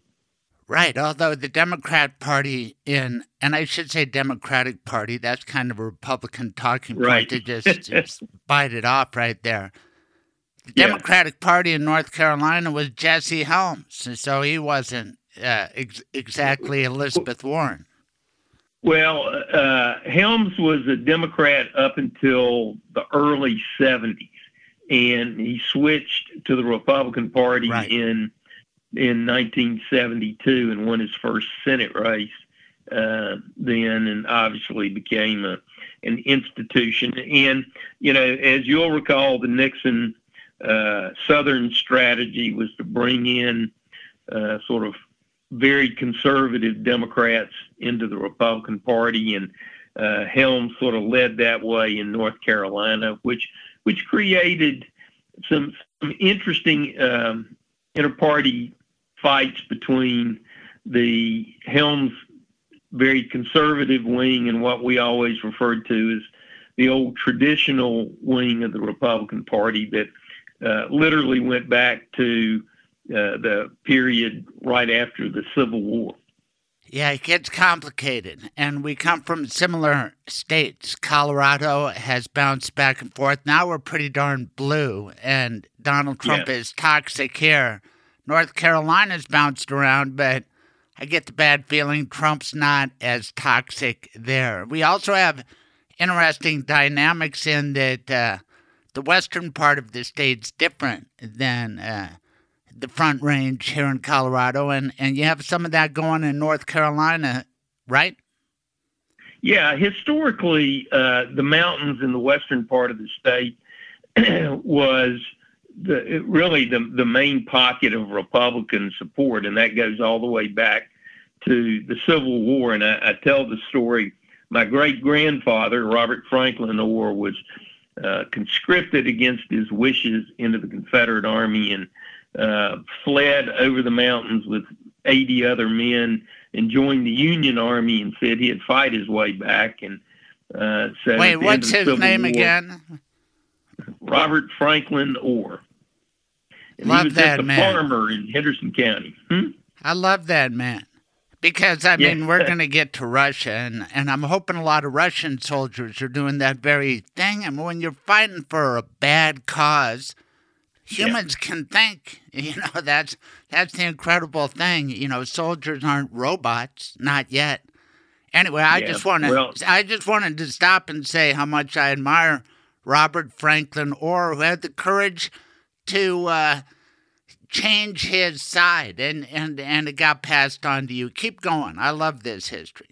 Yeah, I tell folks I come by my Republican roots honestly, in the sense that he came back after the Civil War to Henderson County, Western North Carolina, and was a Lincoln Republican, and it was sort of passed down on my father's side that we would be involved in Republican politics, and since we get to tell stories on this, I want to tell the story of my freshman year in high school when I was at in an English class. My teacher was a very strong Democrat, and she got mad at me and said, "Bob Orr, you're a scalawag just like the rest of your family." And she knew which kids in the class came out of Republican families because, of course, a scalawag was a Southerner who had fought for the Union. And so that was sort of my first indoctrination to the historical context of politics in Western North Carolina. Now, that would have been in the 50s if I've got your bio right. You graduated high school. Early 60s. But when did you graduate high school? 64. All right, so I graduated in 74. That's why you're a senior. That's why I'm going to keep calling you Judge, because I respect you and your wisdom. And what I like about you is that you've been on a political journey, starting with Robert Franklin Orr. I mean, in terms of party politics, you were going along solid as a Republican, but just to advance the story, because you know, I could talk all day about the propriety of people electing judges, stuff like that, but I want to get to what's happening now, because you are making a difference. I don't care if you did graduate in 64 or 74. You're podcasting, you're going on media, you're blogging, you are dedicated to saving America in North Carolina. Do I have it correct about you, Judge Orr? Well, you're very generous. I'm doing my small part. I believe we're at very very dangerous times in our country, and I confess, you know, over the years after I'd retired from the court and was doing other things legally, I became less and less enamored with where the Republican Party was going, and then Donald Trump shows up, and I was horrified. And it only went from bad to worse. I was a John Kasich delegate to the National Convention in 2016 with the hope that somehow Kasich could pull off a miracle in Cleveland at the convention. And when I was interviewed by a reporter and asked whether I would support Trump as the Republican nominee, I said politely no, under no circumstances, and that I thought he was a danger to the country and a danger to the Republican Party. And that evening, my credentials for the convention were pulled, and so I packed my bags and went home and decided I would do everything I could to work against Donald Trump, and you know, went through the pain and suffering of his 4 years as president, and but stayed a Republican, despite being asked by the chairman of the party at the time if I would switch to unaffiliated because I was causing him all this all these problems as a registered Republican opposing Trump. But I stayed registered as a Republican until right after January 6th, and I was so horrified by what I saw that, it was clear that I could not in good conscience continue to be affiliated with the Republican Party. So, well, God bless you for that. Everybody has their breaking point with Trump, and if you don't, then you better look in the mirror. Who are you? Why are you doing this? That's my attitude, but in some respect, you jumped off the Trump train far earlier than I did, but I would not put my name down as a Republican. I'm proudly unaffiliated almost all my life. I like to call them as I see them, and I think that's the way the justice system should work. And I don't think DAs and judges and partisan politics really benefits anybody, but that's a tangent. I'm just wondering, what was the breaking point for you with Donald Trump? It had to be something during the campaign? Yeah, I think early on when he made that comment about Senator McCain and disrespected his service to the country in the military and as a prisoner of war, I'm a product of the Vietnam era. Even though I did not go to Vietnam, I was in the service 3 years during that period of time. And, I saw John McCain as a hero, both as a politician, but more importantly, as an American and a veteran. And for a guy running to be the Republican nominee for president to make those derogatory comments about Senator McCain, it was like, this guy's the worst of the worst. And of course, it just got worse. Every time you think Trump could go no lower, he went lower. And what I said back at day. Yeah, keep going. Yeah, and what I said at the convention about him being a danger to the country and a danger to the Republican Party, I think has been fulfilled in spades. The problems that we have now with the Republican Party and a lot of the problems in this division in the country, I think can directly be related to Trump and how he's conducted himself. Right. Stuart Stevens wrote that book that it was all a lie, or words to that effect. He was a stalwart Republican. You have to look again, but I'm kicking myself because I'm thinking, Craig, why didn't you say Trump is out as a candidate once he did that to McCain? Maybe it's because I never served in the military the way you did. It was Charlottesville that got to me with those guys chanting, Jews will not replace us. And the president said, good people on both sides. And he went back and forth and all that bullshit. And I can say that on my podcast. So that was my breaking point. And really, I'd say it's one of the weakest things in my life that I didn't react sooner. When he called a judge, out for being a Mexican heritage on the Trump University fraud case, I should have broken right then. It's kind of ridiculous, but my attitude is I don't care what the breaking point is, and you're welcome right now. What we need really is just like Robert Franklin, or we need people to switch sides, and I've done it, you've done it, because I did vote for Trump in 2016. I'm embarrassed to say that. And then after Charlottesville, I was in the belly of the beast on Denver Trump radio. They let it go for a while. But with the Ukrainian shakedown impeachment, I had to speak out, and they did not like that. And boy, are we back to that point. But I never had anything quite like your Cleveland experience. What was that like? Were people shoving cameras in your face? And did you say it loud and say it proud? How did it go? Well, it really was a follow-up to an interview I'd done with the local media here back during the primary, when I was backing Kasich.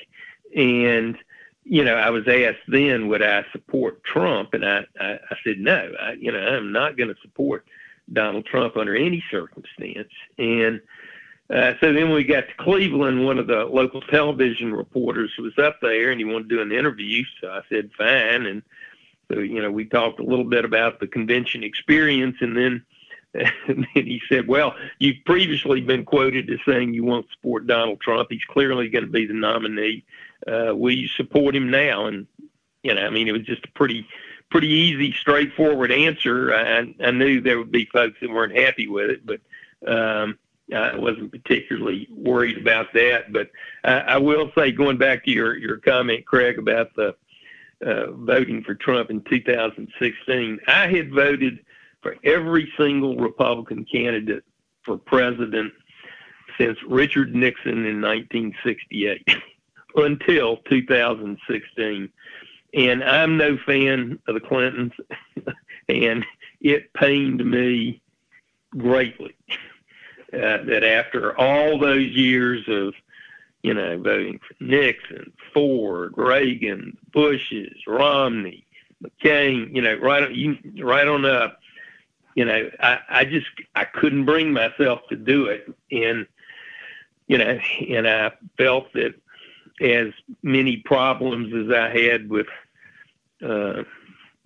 Senator Clinton, I felt like she was less of a danger, or posed less of a danger to the country than Trump did. So I had my hesitations about Hillary, big ones. Yeah. And I feel like I was manipulated a bit by myself, by media. But obviously you had the smarter, better vote. But I thought that Trump might be sort of a New York City kind of Republican. I'm old enough to remember John Lindsay, right? And he... Yeah, sure. And he had been moderate on social issues. I thought he could be reasonable on gun issues. But he decided to govern for the total conservative base. And boy, did he deliver on the culture issues. And now the Republican Party seems to be owned lock, stock, and barrel by Donald J. Trump as we talk in mid-March 2022. Yeah, it really is not the Republican Party. It's Trump's party. I mean, the structure from the top to the bottom is really filled consistently with total Trump loyalists, and you see what happens at the national or local level if Republicans aren't willing to play ball. Liz Cheney, Adam Kinzinger, folks like that, who just simply isn't that Nancy were not Mace? willing to go along. Is Nancy Mace from Carolina? Is it South Carolina, North Carolina? They kind of run together. No, she's South Carolina. She's from South Carolina. Anyway, Trump just ripped her because anybody who votes against him, if you're not loyal, you are done. I just want to go back to Cleveland for a second because you're known all around North Carolina. What did your fellow convention delegates think of you from North Carolina? Were they mad at you? Was it heated? Actually, they weren't around when I did the interview, and so it was broadcast that night. And obviously, some people had called the executive director of the party and the chairman and said, "You got to do something about Orr." So then they sent the email saying that my credentials were being held unless I came and did a mea culpa with the chairman, and I just wasn't going to do it, and it was obvious that Kasich was not going to have any success in thwarting the Trump nomination, and so I just got on a plane the next day and went back to North Carolina. I mean, so I really didn't see very many people. Right. I was staying way the heck outside of Cleveland. And, that's what Kasich did, and he was the governor of Ohio. That should have been a tip-off. I like John Kasich, too. Yeah, he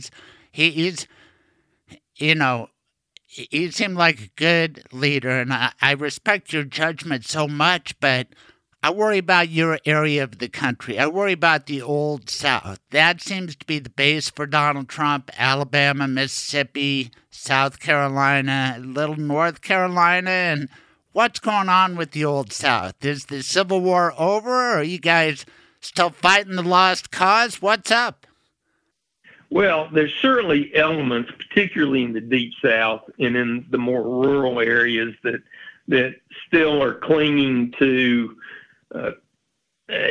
shall we say, the long-standing regionalism and racial prejudices. But the South is growing population-wise exponentially, because we're getting people from all over the country moving here. I mean, it's just North Carolina picked up an extra congressional seat this go around just because of the huge growth. And so we're becoming more of a purple state, albeit I think we'll always be relatively conservative. But, you go down into the Deep South, I mean, there are a lot of racial antagonisms and unfortunately, there's been a long history of that, obviously, in the South and even in the North.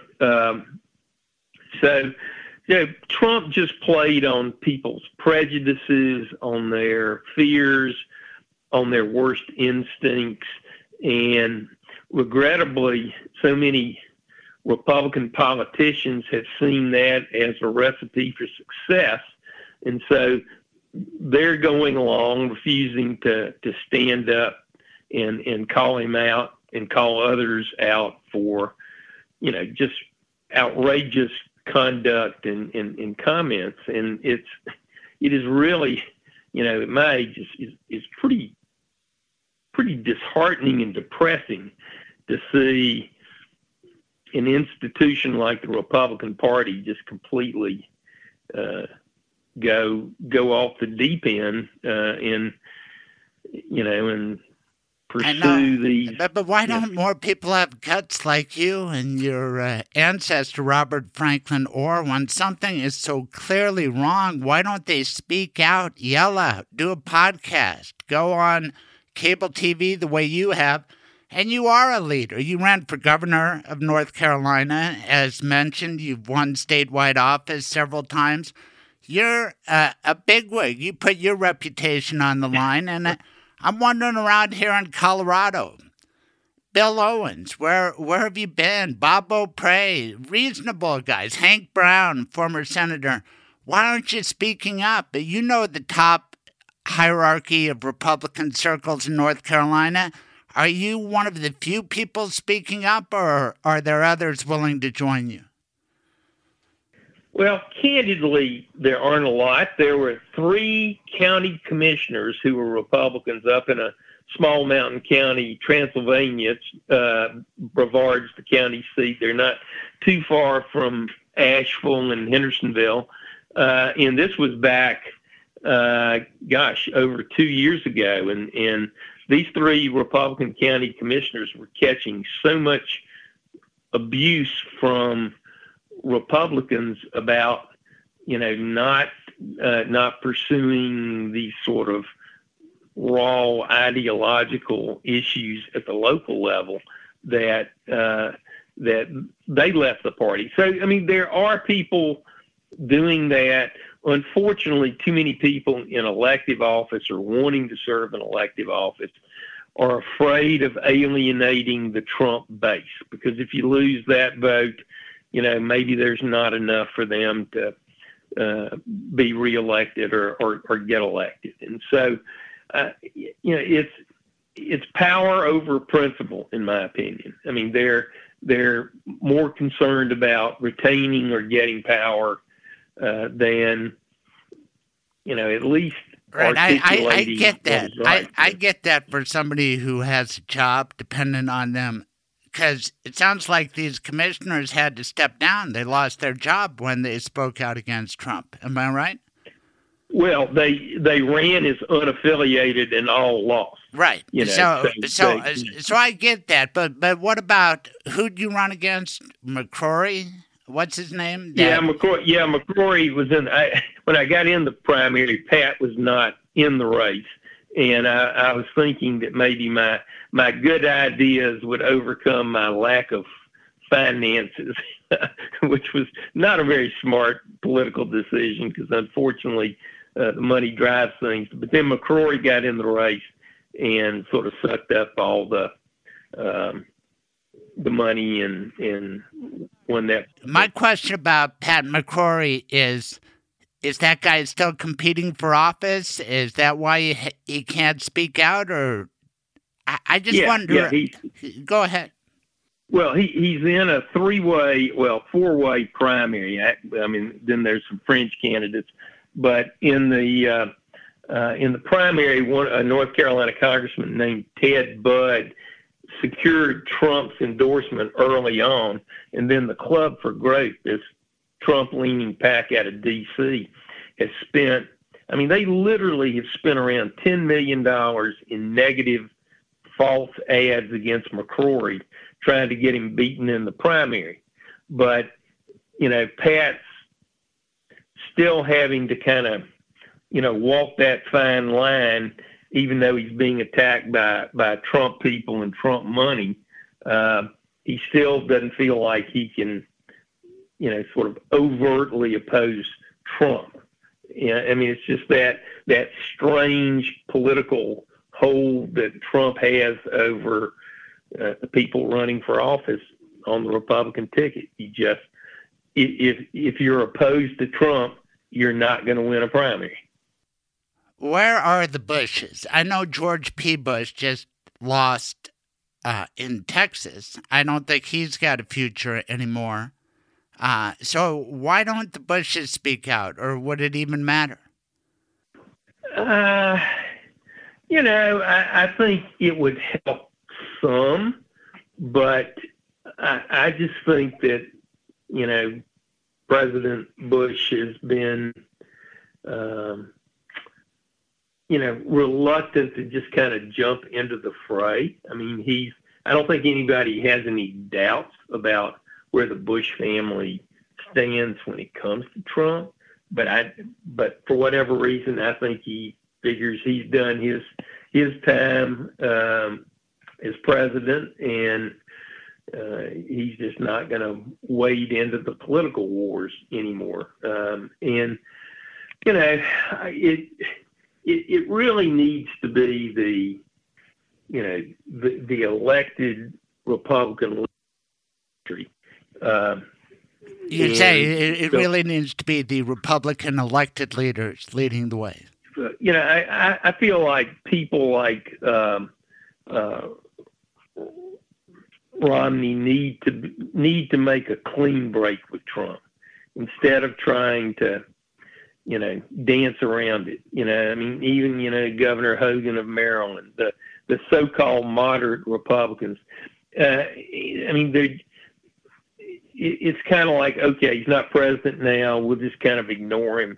And yet, we see the kinds of activities that Trump's still engaged in, and his loyalists. You had Madison Cawthorn, the 26-year-old congressman. Oh, we're going to get to Madison. But let's not leave Romney, because I have some hope for him, but I'd like to see him pick up the pace. The guy called out Russia, and I see a connection there. We'll get to that. But Mitt Romney did stand up this last week. He went to a Liz Cheney fundraiser, and he spoke powerfully condemning the Cawthorns and that wing of the party. Let's get right to it, because I admire you so much, Judge Orr, because unlike the Bushes, who should get in the fray, America is at stake. You're in it, and I'm in it, and you are targeting it at one of the all-time Trumpsters, David Madison Cawthorn. And I think that's beautiful, because you care about North Carolina, policing your own area. I focus a lot on Lauren Boebert, who comes from Colorado, and we have to call these people out, expose these people, and it's pretty darn entertaining to talk about Madison Cawthorn. That's why you have a podcast called The Battle for NC-14, which has changed its name a time or two, because you are targeting Cawthorn, and I love it. Yeah, well, it's actually back to the battle for NC-11. Oh, it's 11 again. Yeah. Well, it started as 11, then it went to 14, then with the last round of maps, it ended up back at 11. So from a podcast standpoint, it's been chaotic. We have a website, 4nc11.com, with the 4 being the number 4. And my poor wife, who has done the website for me. I mean, candidates, Cawthorn was in, Cawthorn moved to another district. Now Cawthorn's back. The numbers were changing. I mean, it's been chaos. But why don't you just call it the battle to defeat Madison Cawthorn? Well, if I'd known all the number changes were going to take place at the beginning, I would have. Why are you picking on this poor disabled man? Well, I'm not picking on him. He's actually done more damage to his campaign than I could ever do. Between asinine statements that he makes, calling Zelensky a thug and the country of Ukraine corrupt. He just got stopped recently for driving with a revoked driver's license. He's had 2 or 3 high speeding tickets that are out there. He abandoned the district back about 3 months ago, looking for a more favorable district and a bigger media market. And then when that district got sort of pulled out from under him, he jumped back in the district now. So, he has done more to hurt himself than anything I could ever say or do.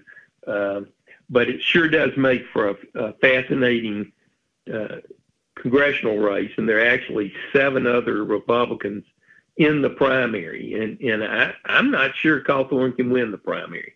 It'll be close, but I'm not sure. How does it work? The person with the most votes win, even if they only have about 22%? Well, it's a 30% threshold in North Carolina, and he has to win it outright. You've got to be first and have at least 30%. Otherwise, the top 2 vote getters move forward into a runoff, and that's actually how Cawthorn was elected. He was originally in a 11-person primary and finished second by a few hundred votes. And so he was in the runoff, and under a variety of circumstances that trended towards him, he ended up and won the runoff. And then, Right, because didn't he label his opponent anti-Trump, and that's what it took? Well, yeah, which the irony was his opponent in the runoff had actually been endorsed by Trump. But Cawthorn never strayed far from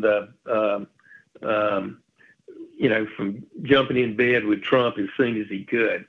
And vice versa. As soon as Cawthorn won by praising Trump, Trump switched over, right? And said, I love this guy, Madison Cawthorn. Yeah, that's exactly right. What's wrong with this guy? Because he didn't finish college. He lied about getting in the Naval Academy. Do I have all that right? Yeah, he only finished. I will say, he certainly was involved in a very tragic automobile accident as a teenager that has left him partially paralyzed. Well, let's tell everybody about that. If I understand it correctly, he was out on a pretty long trip with a buddy who was driving. He had his legs up on the dash. The guy fell asleep, and Cawthorn lost the use of his legs as a result when he was 18 years old, right? Right. That's correct. And has been involved in litigation both against the driver, I guess against the driver, and, has received a fairly substantial settlement. I read $3 million. And he's still litigating for $41 million more? Yeah, I think that's correct. It's amazing. Just as an aside, it's amazing. Conservative Republicans who hate trial lawyers sure do like to sue when they get hurt, right? Yeah, exactly. I thought the same thing. Yeah, I haven't heard him criticize plaintiff's lawyers. But then he did one semester at a small very conservative college. I think Patrick Henry. Out of that were a number of accusations against him about, sexual misconduct against co-eds. But, then he had, when he was running, talked about having been nominated to the Naval Academy and how he was going to go there until the accident, only to find out that he had actually been rejected by the Naval Academy prior to the accident. So the accident didn't have anything to do with that decision. But he has been singularly an ineffective congressman. Let's not leave his early life. He did he graduate high school? Where was that, in Asheville, or was he homeschooled? Yeah, he was homeschooled. Yeah. How did I guess? But he got a high school degree, so he's got Lauren Boebert beat. Keep going. Yeah, that's true. But how did he get in with Mark Meadows? There's another winner from North Carolina. Yeah, well, I think he was interested in Cawthorn was interested in politics and got an internship with Meadows' office, and then maybe I think worked a little while in it. But I just think it was his interest in politics, and in fact, Meadows did not endorse him in the primary. It was Linda Bennett, who was a close personal friend of Meadows and Meadows' wife, who Meadows endorsed. And then, of course, once Cawthorn won the runoff against Bennett, Meadows sort of tacitly supported him. But I bet you knew Mark Meadows. I'm making judgments about the man. I never met him. You have. Did you think he would go full Trumper like that? Well, he got involved with the Freedom Caucus and was one of the big arch conservatives when he got to Washington to, I think, to get Boehner out as Speaker of the Republican Party in the House. And he, I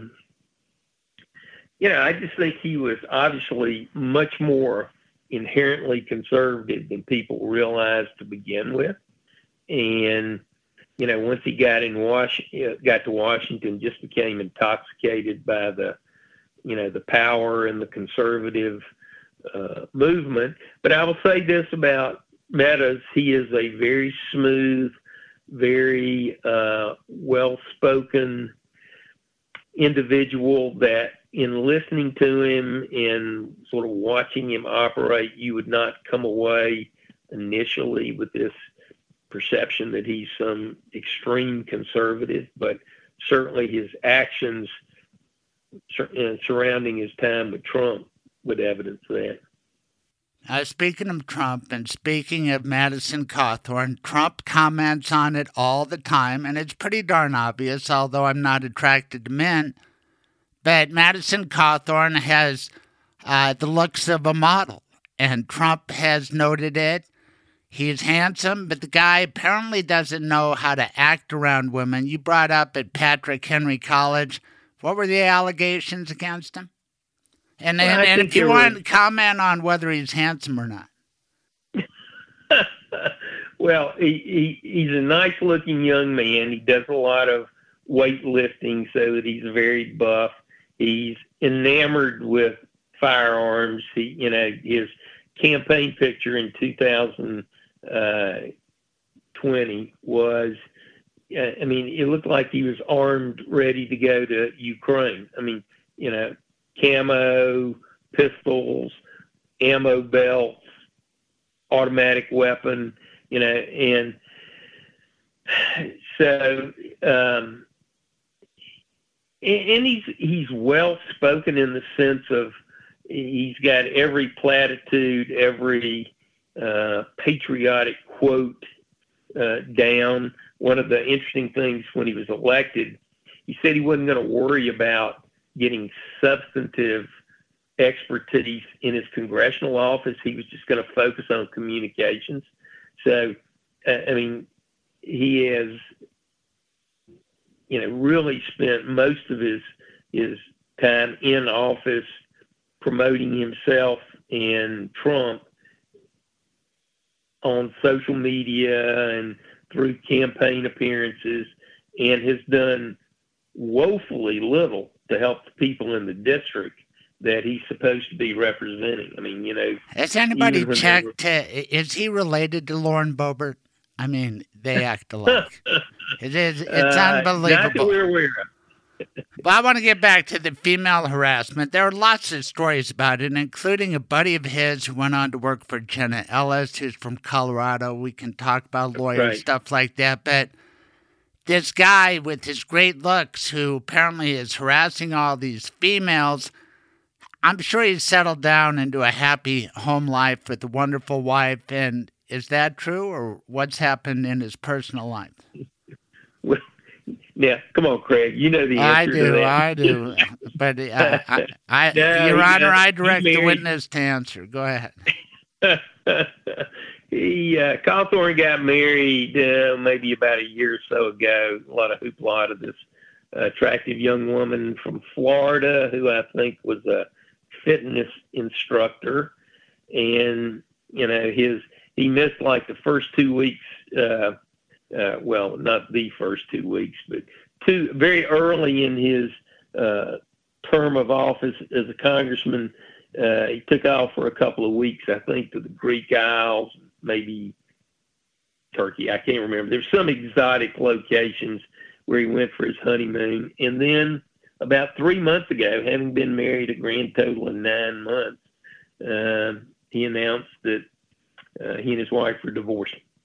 And that's sort of the last we've heard of him. No description of any circumstances to it, but or at least that I've heard of. But a very short-lived marriage.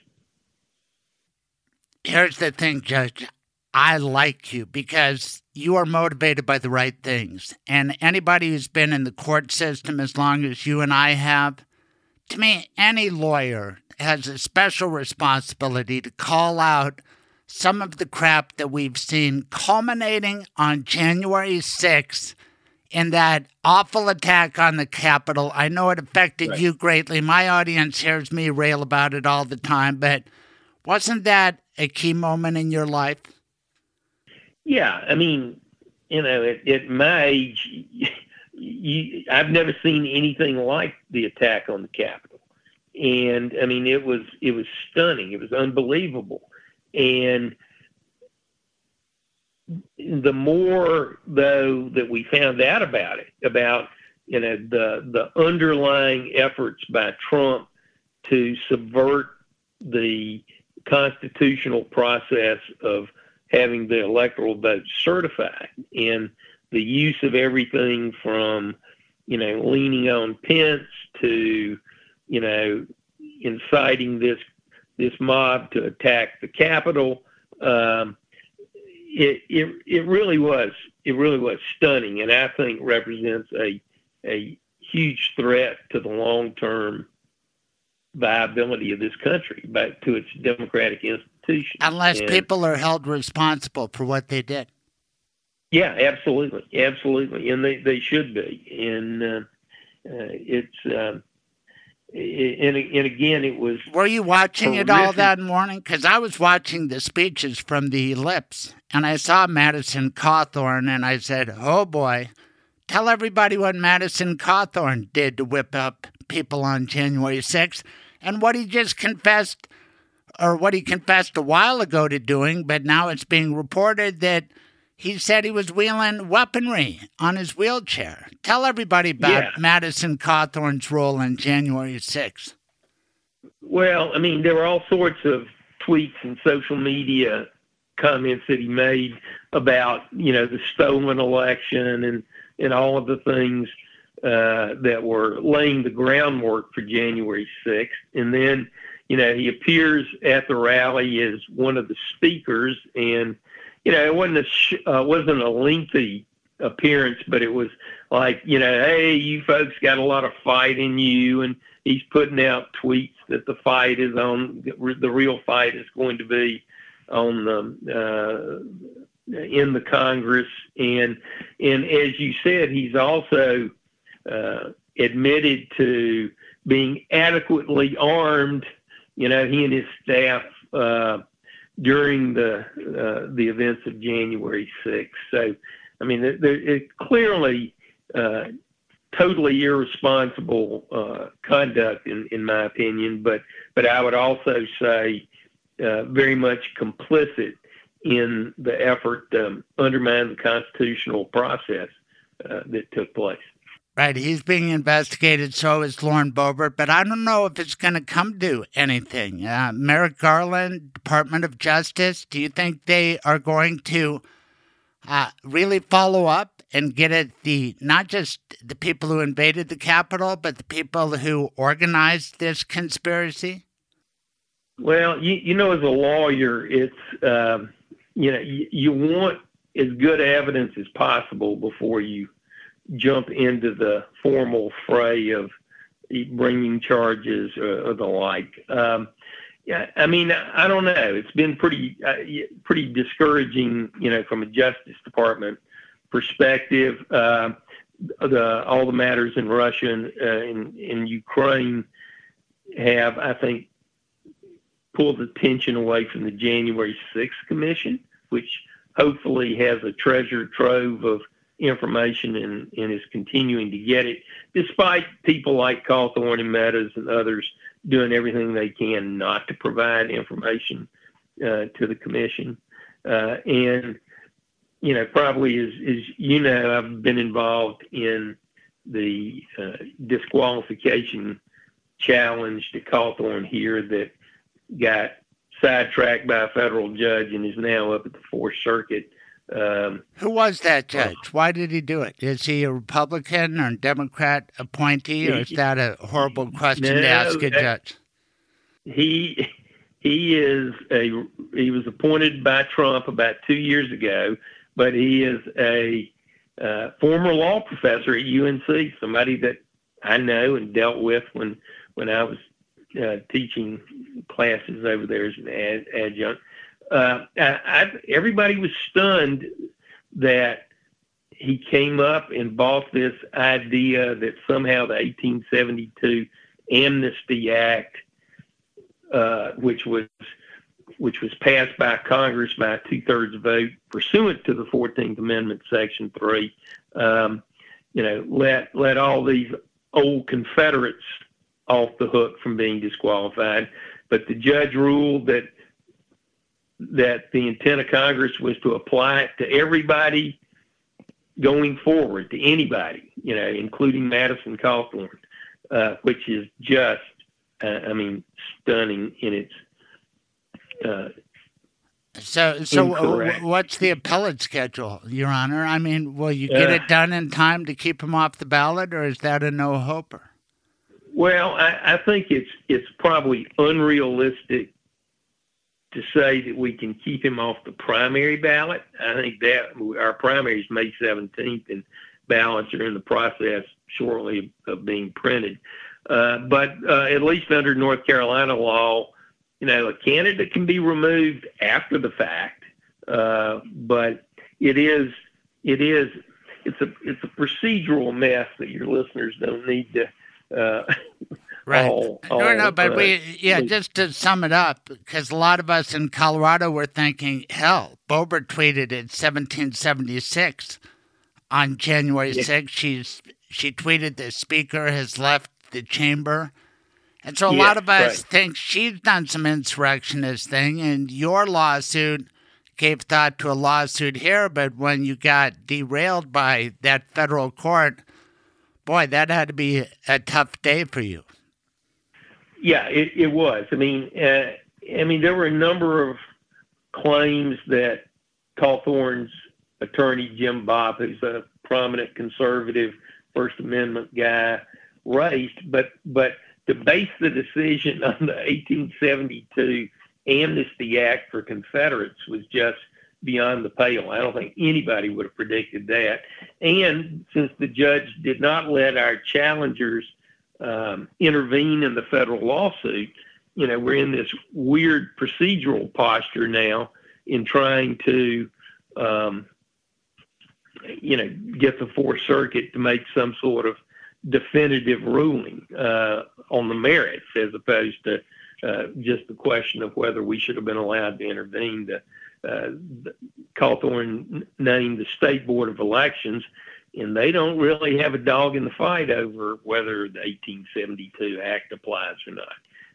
And so, anyway, so we got some really good lawyers. The Free Speech for People nonprofit out of Amherst has been the lead. We've got John Wallace and Press Millen involved here as North Carolina local counsel, along with my involvement. And so we'll just see what the Fourth Circuit says. We're on hold right now, but it's an important legal issue and an important constitutional question. I think the framers specifically intended that if somebody takes an oath to support the Constitution and defend it, and then they engage or support and lend aid and comfort to insurrection or rebellion, they are barred from holding public office unless Congress by 2/3 vote clears them. Right. In Colorado right now, the legislature is passing a law that if you are convicted of an election-related crime, you cannot be a clerk and recorder or a secretary of state. And that's because Tina Peters, you have to come up with special rules saying we're not going to elect people who are trying to destroy us. Yeah. And it's amazing that we need such laws, but it turns out that we do. And it's because of these people, and I'm wondering what motivates them. And with Cawthorn and Boebert and Marjorie Taylor Greene, they all play on Christianity. Would that be fair? I mean, is there a church element to this? Yeah. Well, I mean, clearly they have sort of co-opted the Christian right. And whether it's because of the abortion issue or what, but one of the staggering aspects of the rise of Trump was all of these Christians weighing in and saying what a fine Christian fella Mr. Trump is.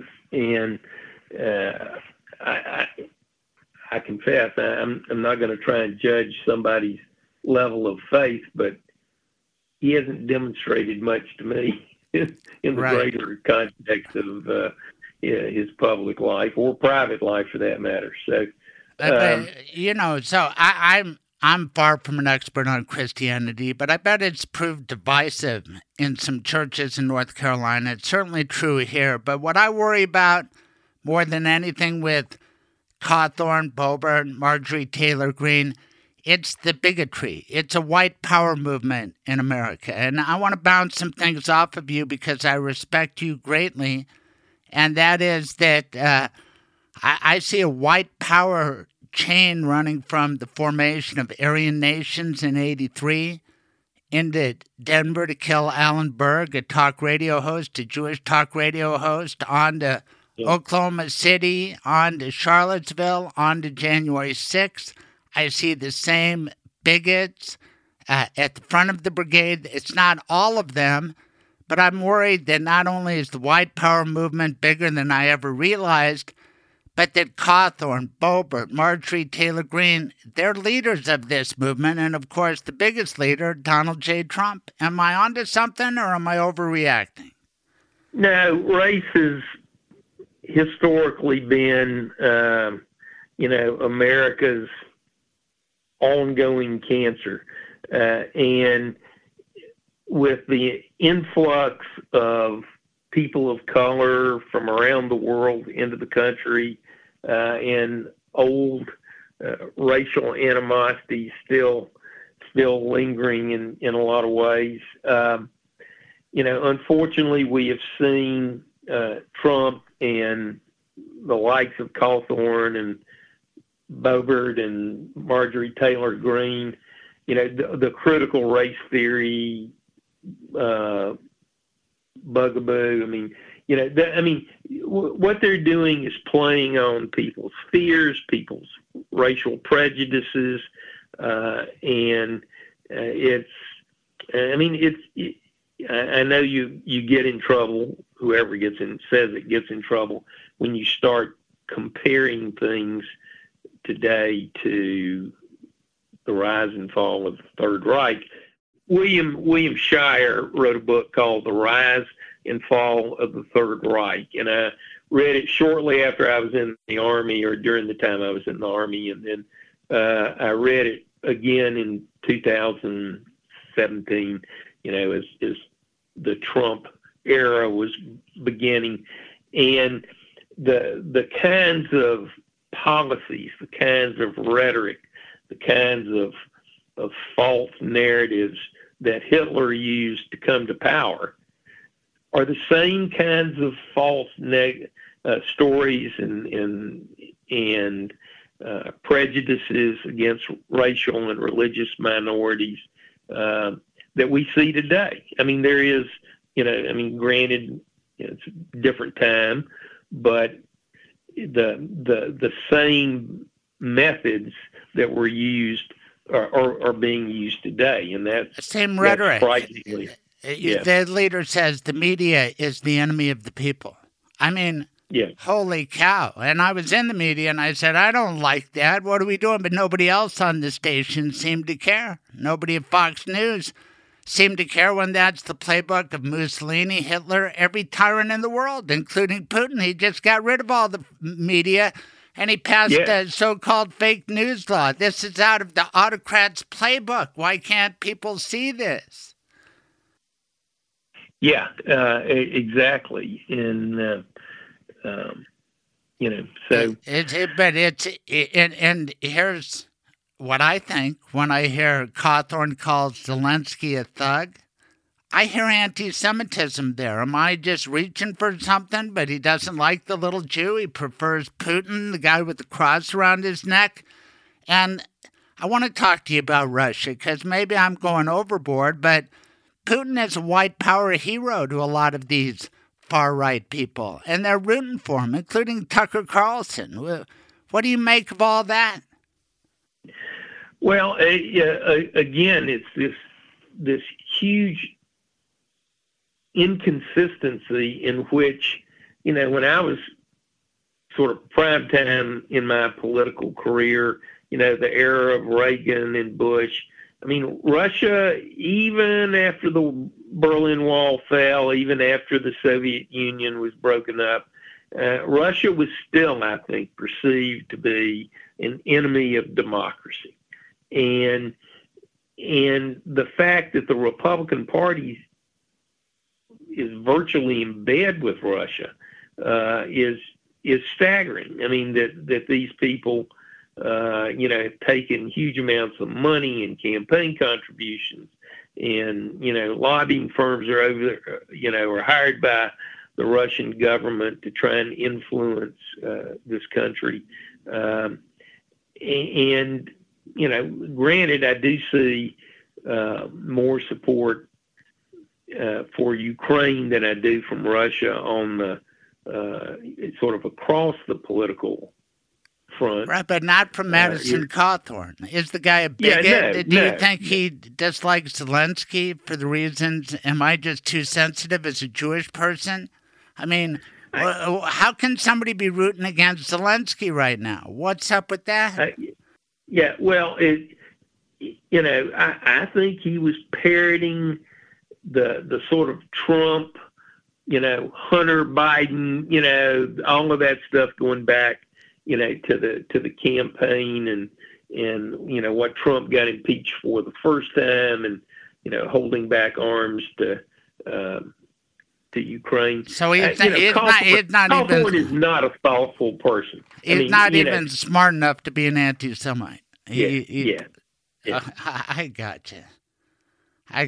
But don't you think that Putin has something on Trump, given the way they acted in Helsinki? You've studied the situation, and let's face it, Putin's the richest guy in the world. He has all these connected people that he's made billionaires.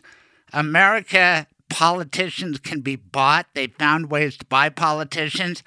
I think we've been infiltrated. I think we have politicians who've been compromised. And I think one of them is Donald Trump. Am I going too far? Well, since, the early stages of Trump's appearance on the political stage, I have thought that too. I confess that I keep wondering, okay, I read this, I read that. When is something substantive going to be proven? And I have, Trump supporters who are friends of mine, believe it or not, they'll say, oh, well, you said Trump was a Russian asset or that, but how come nothing's come out in 4 years? And I hate to say it, but they got a point. I keep wanting or thinking that yes, his finances are intertwined with money laundering from Russia and all that stuff. But all we've got are sort of rumors and speculations. No, we've got Paul Manafort, who was Putin's main man in Ukraine, and he paid Manafort to fix the election in 2014. It didn't pay off. He's been pissed ever since. Manafort becomes Trump's campaign manager, Roger Stone, with all his Russian connections. The fact that Jeffrey Epstein's tapes were taken by a West Palm Beach detective to Moscow, where he lives in a dacha now. Dacha. I see too many things. And, again, you're the judge, and maybe you're saying, Mr. Silverman, you're going way overboard. But I see the timing of Ukraine the same way. Why is Putin striking now? Because the January 6th committee is closing in. John Eastman, who was, I'm sad to say, connected to the University of Colorado when this happened, visiting conservative professor. They won't do that again. Anyway, he wrote emails to Greg Jacob, counsel for Penn, saying, well, we know it's a violation, but can you go with this? And Trump knew it was illegal. And a lot of evidence is coming out, but they were planning for big springtime hearings, and now Russia and Ukraine knocks it off the front page. That was highly predictable. Who's going to be able to hear the case against Trump? This guy's a master at obstructing justice, and mobsters, they create diversions for their fellow racketeers. Again, am I going too far, or do you think maybe I'm on to something? Well, I think, What can I say, Craig? I mean, I on the one hand, I agree. Yeah, evidence is coming out, but what I want to see, if he's done something wrong, he needs to be indicted. If there's evidence, convincing evidence that, then that's what I want to see. It's just sort of, and maybe it's all because they have carefully constructed ways to avoid any sort of responsibility. But, here we are a year plus after he left office and 4 years after, 4 years as president. He hadn't been, he really hadn't been charged with much of anything. I know they got investigations on his finances. I know, but that Georgia call, didn't that sound illegal to you? I'm sorry, what did you say? That Georgia called Raffensperger? I mean, he's committed. Yeah, but I agree. I mean, there's, and it's almost like there's so much out there that I'm waiting for something to stick. There's a difference between you and me feeling that or believing that this is the case. I want to see something that sticks. What do you think Trump and Putin talked about in Helsinki? No note takers. I wouldn't even speculate. Well, can I speculate? Because we're not in a court of law. And again, tell me if this doesn't make any sense. But I think they decided we are the kings. We are the champions. And you know what, Mr. Putin, you can have Europe. And we'll give Mr. Xi Asia. We'll give some of our Saudi and United Arab Emirates friends, their neck of the woods, maybe Bolsonaro in Brazil. Trump gets America. And you know what? The only way it got interfered with were the people voted for Joe Biden instead. But as this war grinds on and gas prices are way up there, it's highly predictable that eventually people will say, this ain't working. We have too much crime. We have this and that. And Putin is a problem that only one man can solve. That's Donald J. Trump. If we elect him, he can calm Putin. That's what we need to do. Starting in 2022, we're going to reelect Madison Cawthorn and Lauren Boebert. And once they get in, they may even make Donald Trump Speaker of the House. Or in reality, he will be regardless. And I don't think we have too much time because those midterms are coming up. Talk me down from the ledge. I know you're aiming at the midterms, but can you see that scenario where people, and Trump said it in South Carolina on Saturday night, he would never do it if I was president. I got along with the guy. That's his new campaign pledge. I can calm Putin. Do you see that working? Well, I will say this, and then I've got. Yeah, no, I understand that. I'm almost done. Yes,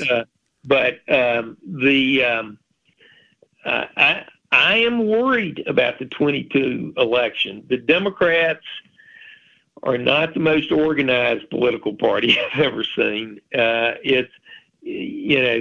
are a lot of problems, and the Republicans playing on the fears, playing on prejudices, or motivating voters. And I do worry. What would happen if the Republicans take over the Congress? I can assure you Joe Biden's, whatever he might want to accomplish will be completely hindered. And so I don't know. I hate to leave it on a negative note. No, but it's all right because you're striving. You're doing everything you can. I urge people to check out your podcast, The Battle for NC-11. You've been really generous with your time, and keep going against Madison Cawthorn because if those guys prevail, then America is really in trouble, right?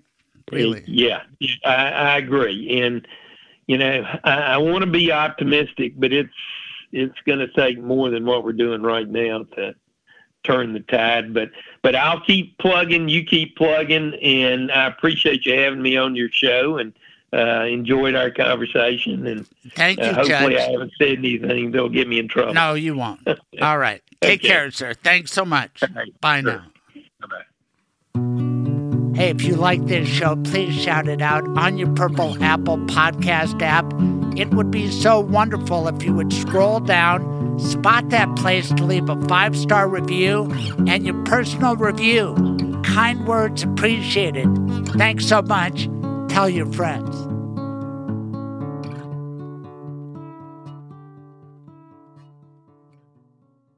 So there you have it. What a great show. Thank you, Rabbi Rick Rheins. Thank you, Judge Bob Orr. Thank you, Troubadour Dave Gunders. Thank you to the listeners. If you like this show, please share it, subscribe, tell a friend, give us a good rating. Until next week, let's pray for peace. Let's pray for Zelensky. Let's pray for Ukraine. And let's meet again next week. Thank you. Thank you for listening. Tune in live every Saturday morning, 9 to noon Mountain Time. Visit thecraigsilvermanshow.com for the podcast, blog, and more. Be sure to subscribe on all major podcasting platforms to be updated when new episodes are available. This has been The Craig Silverman Show.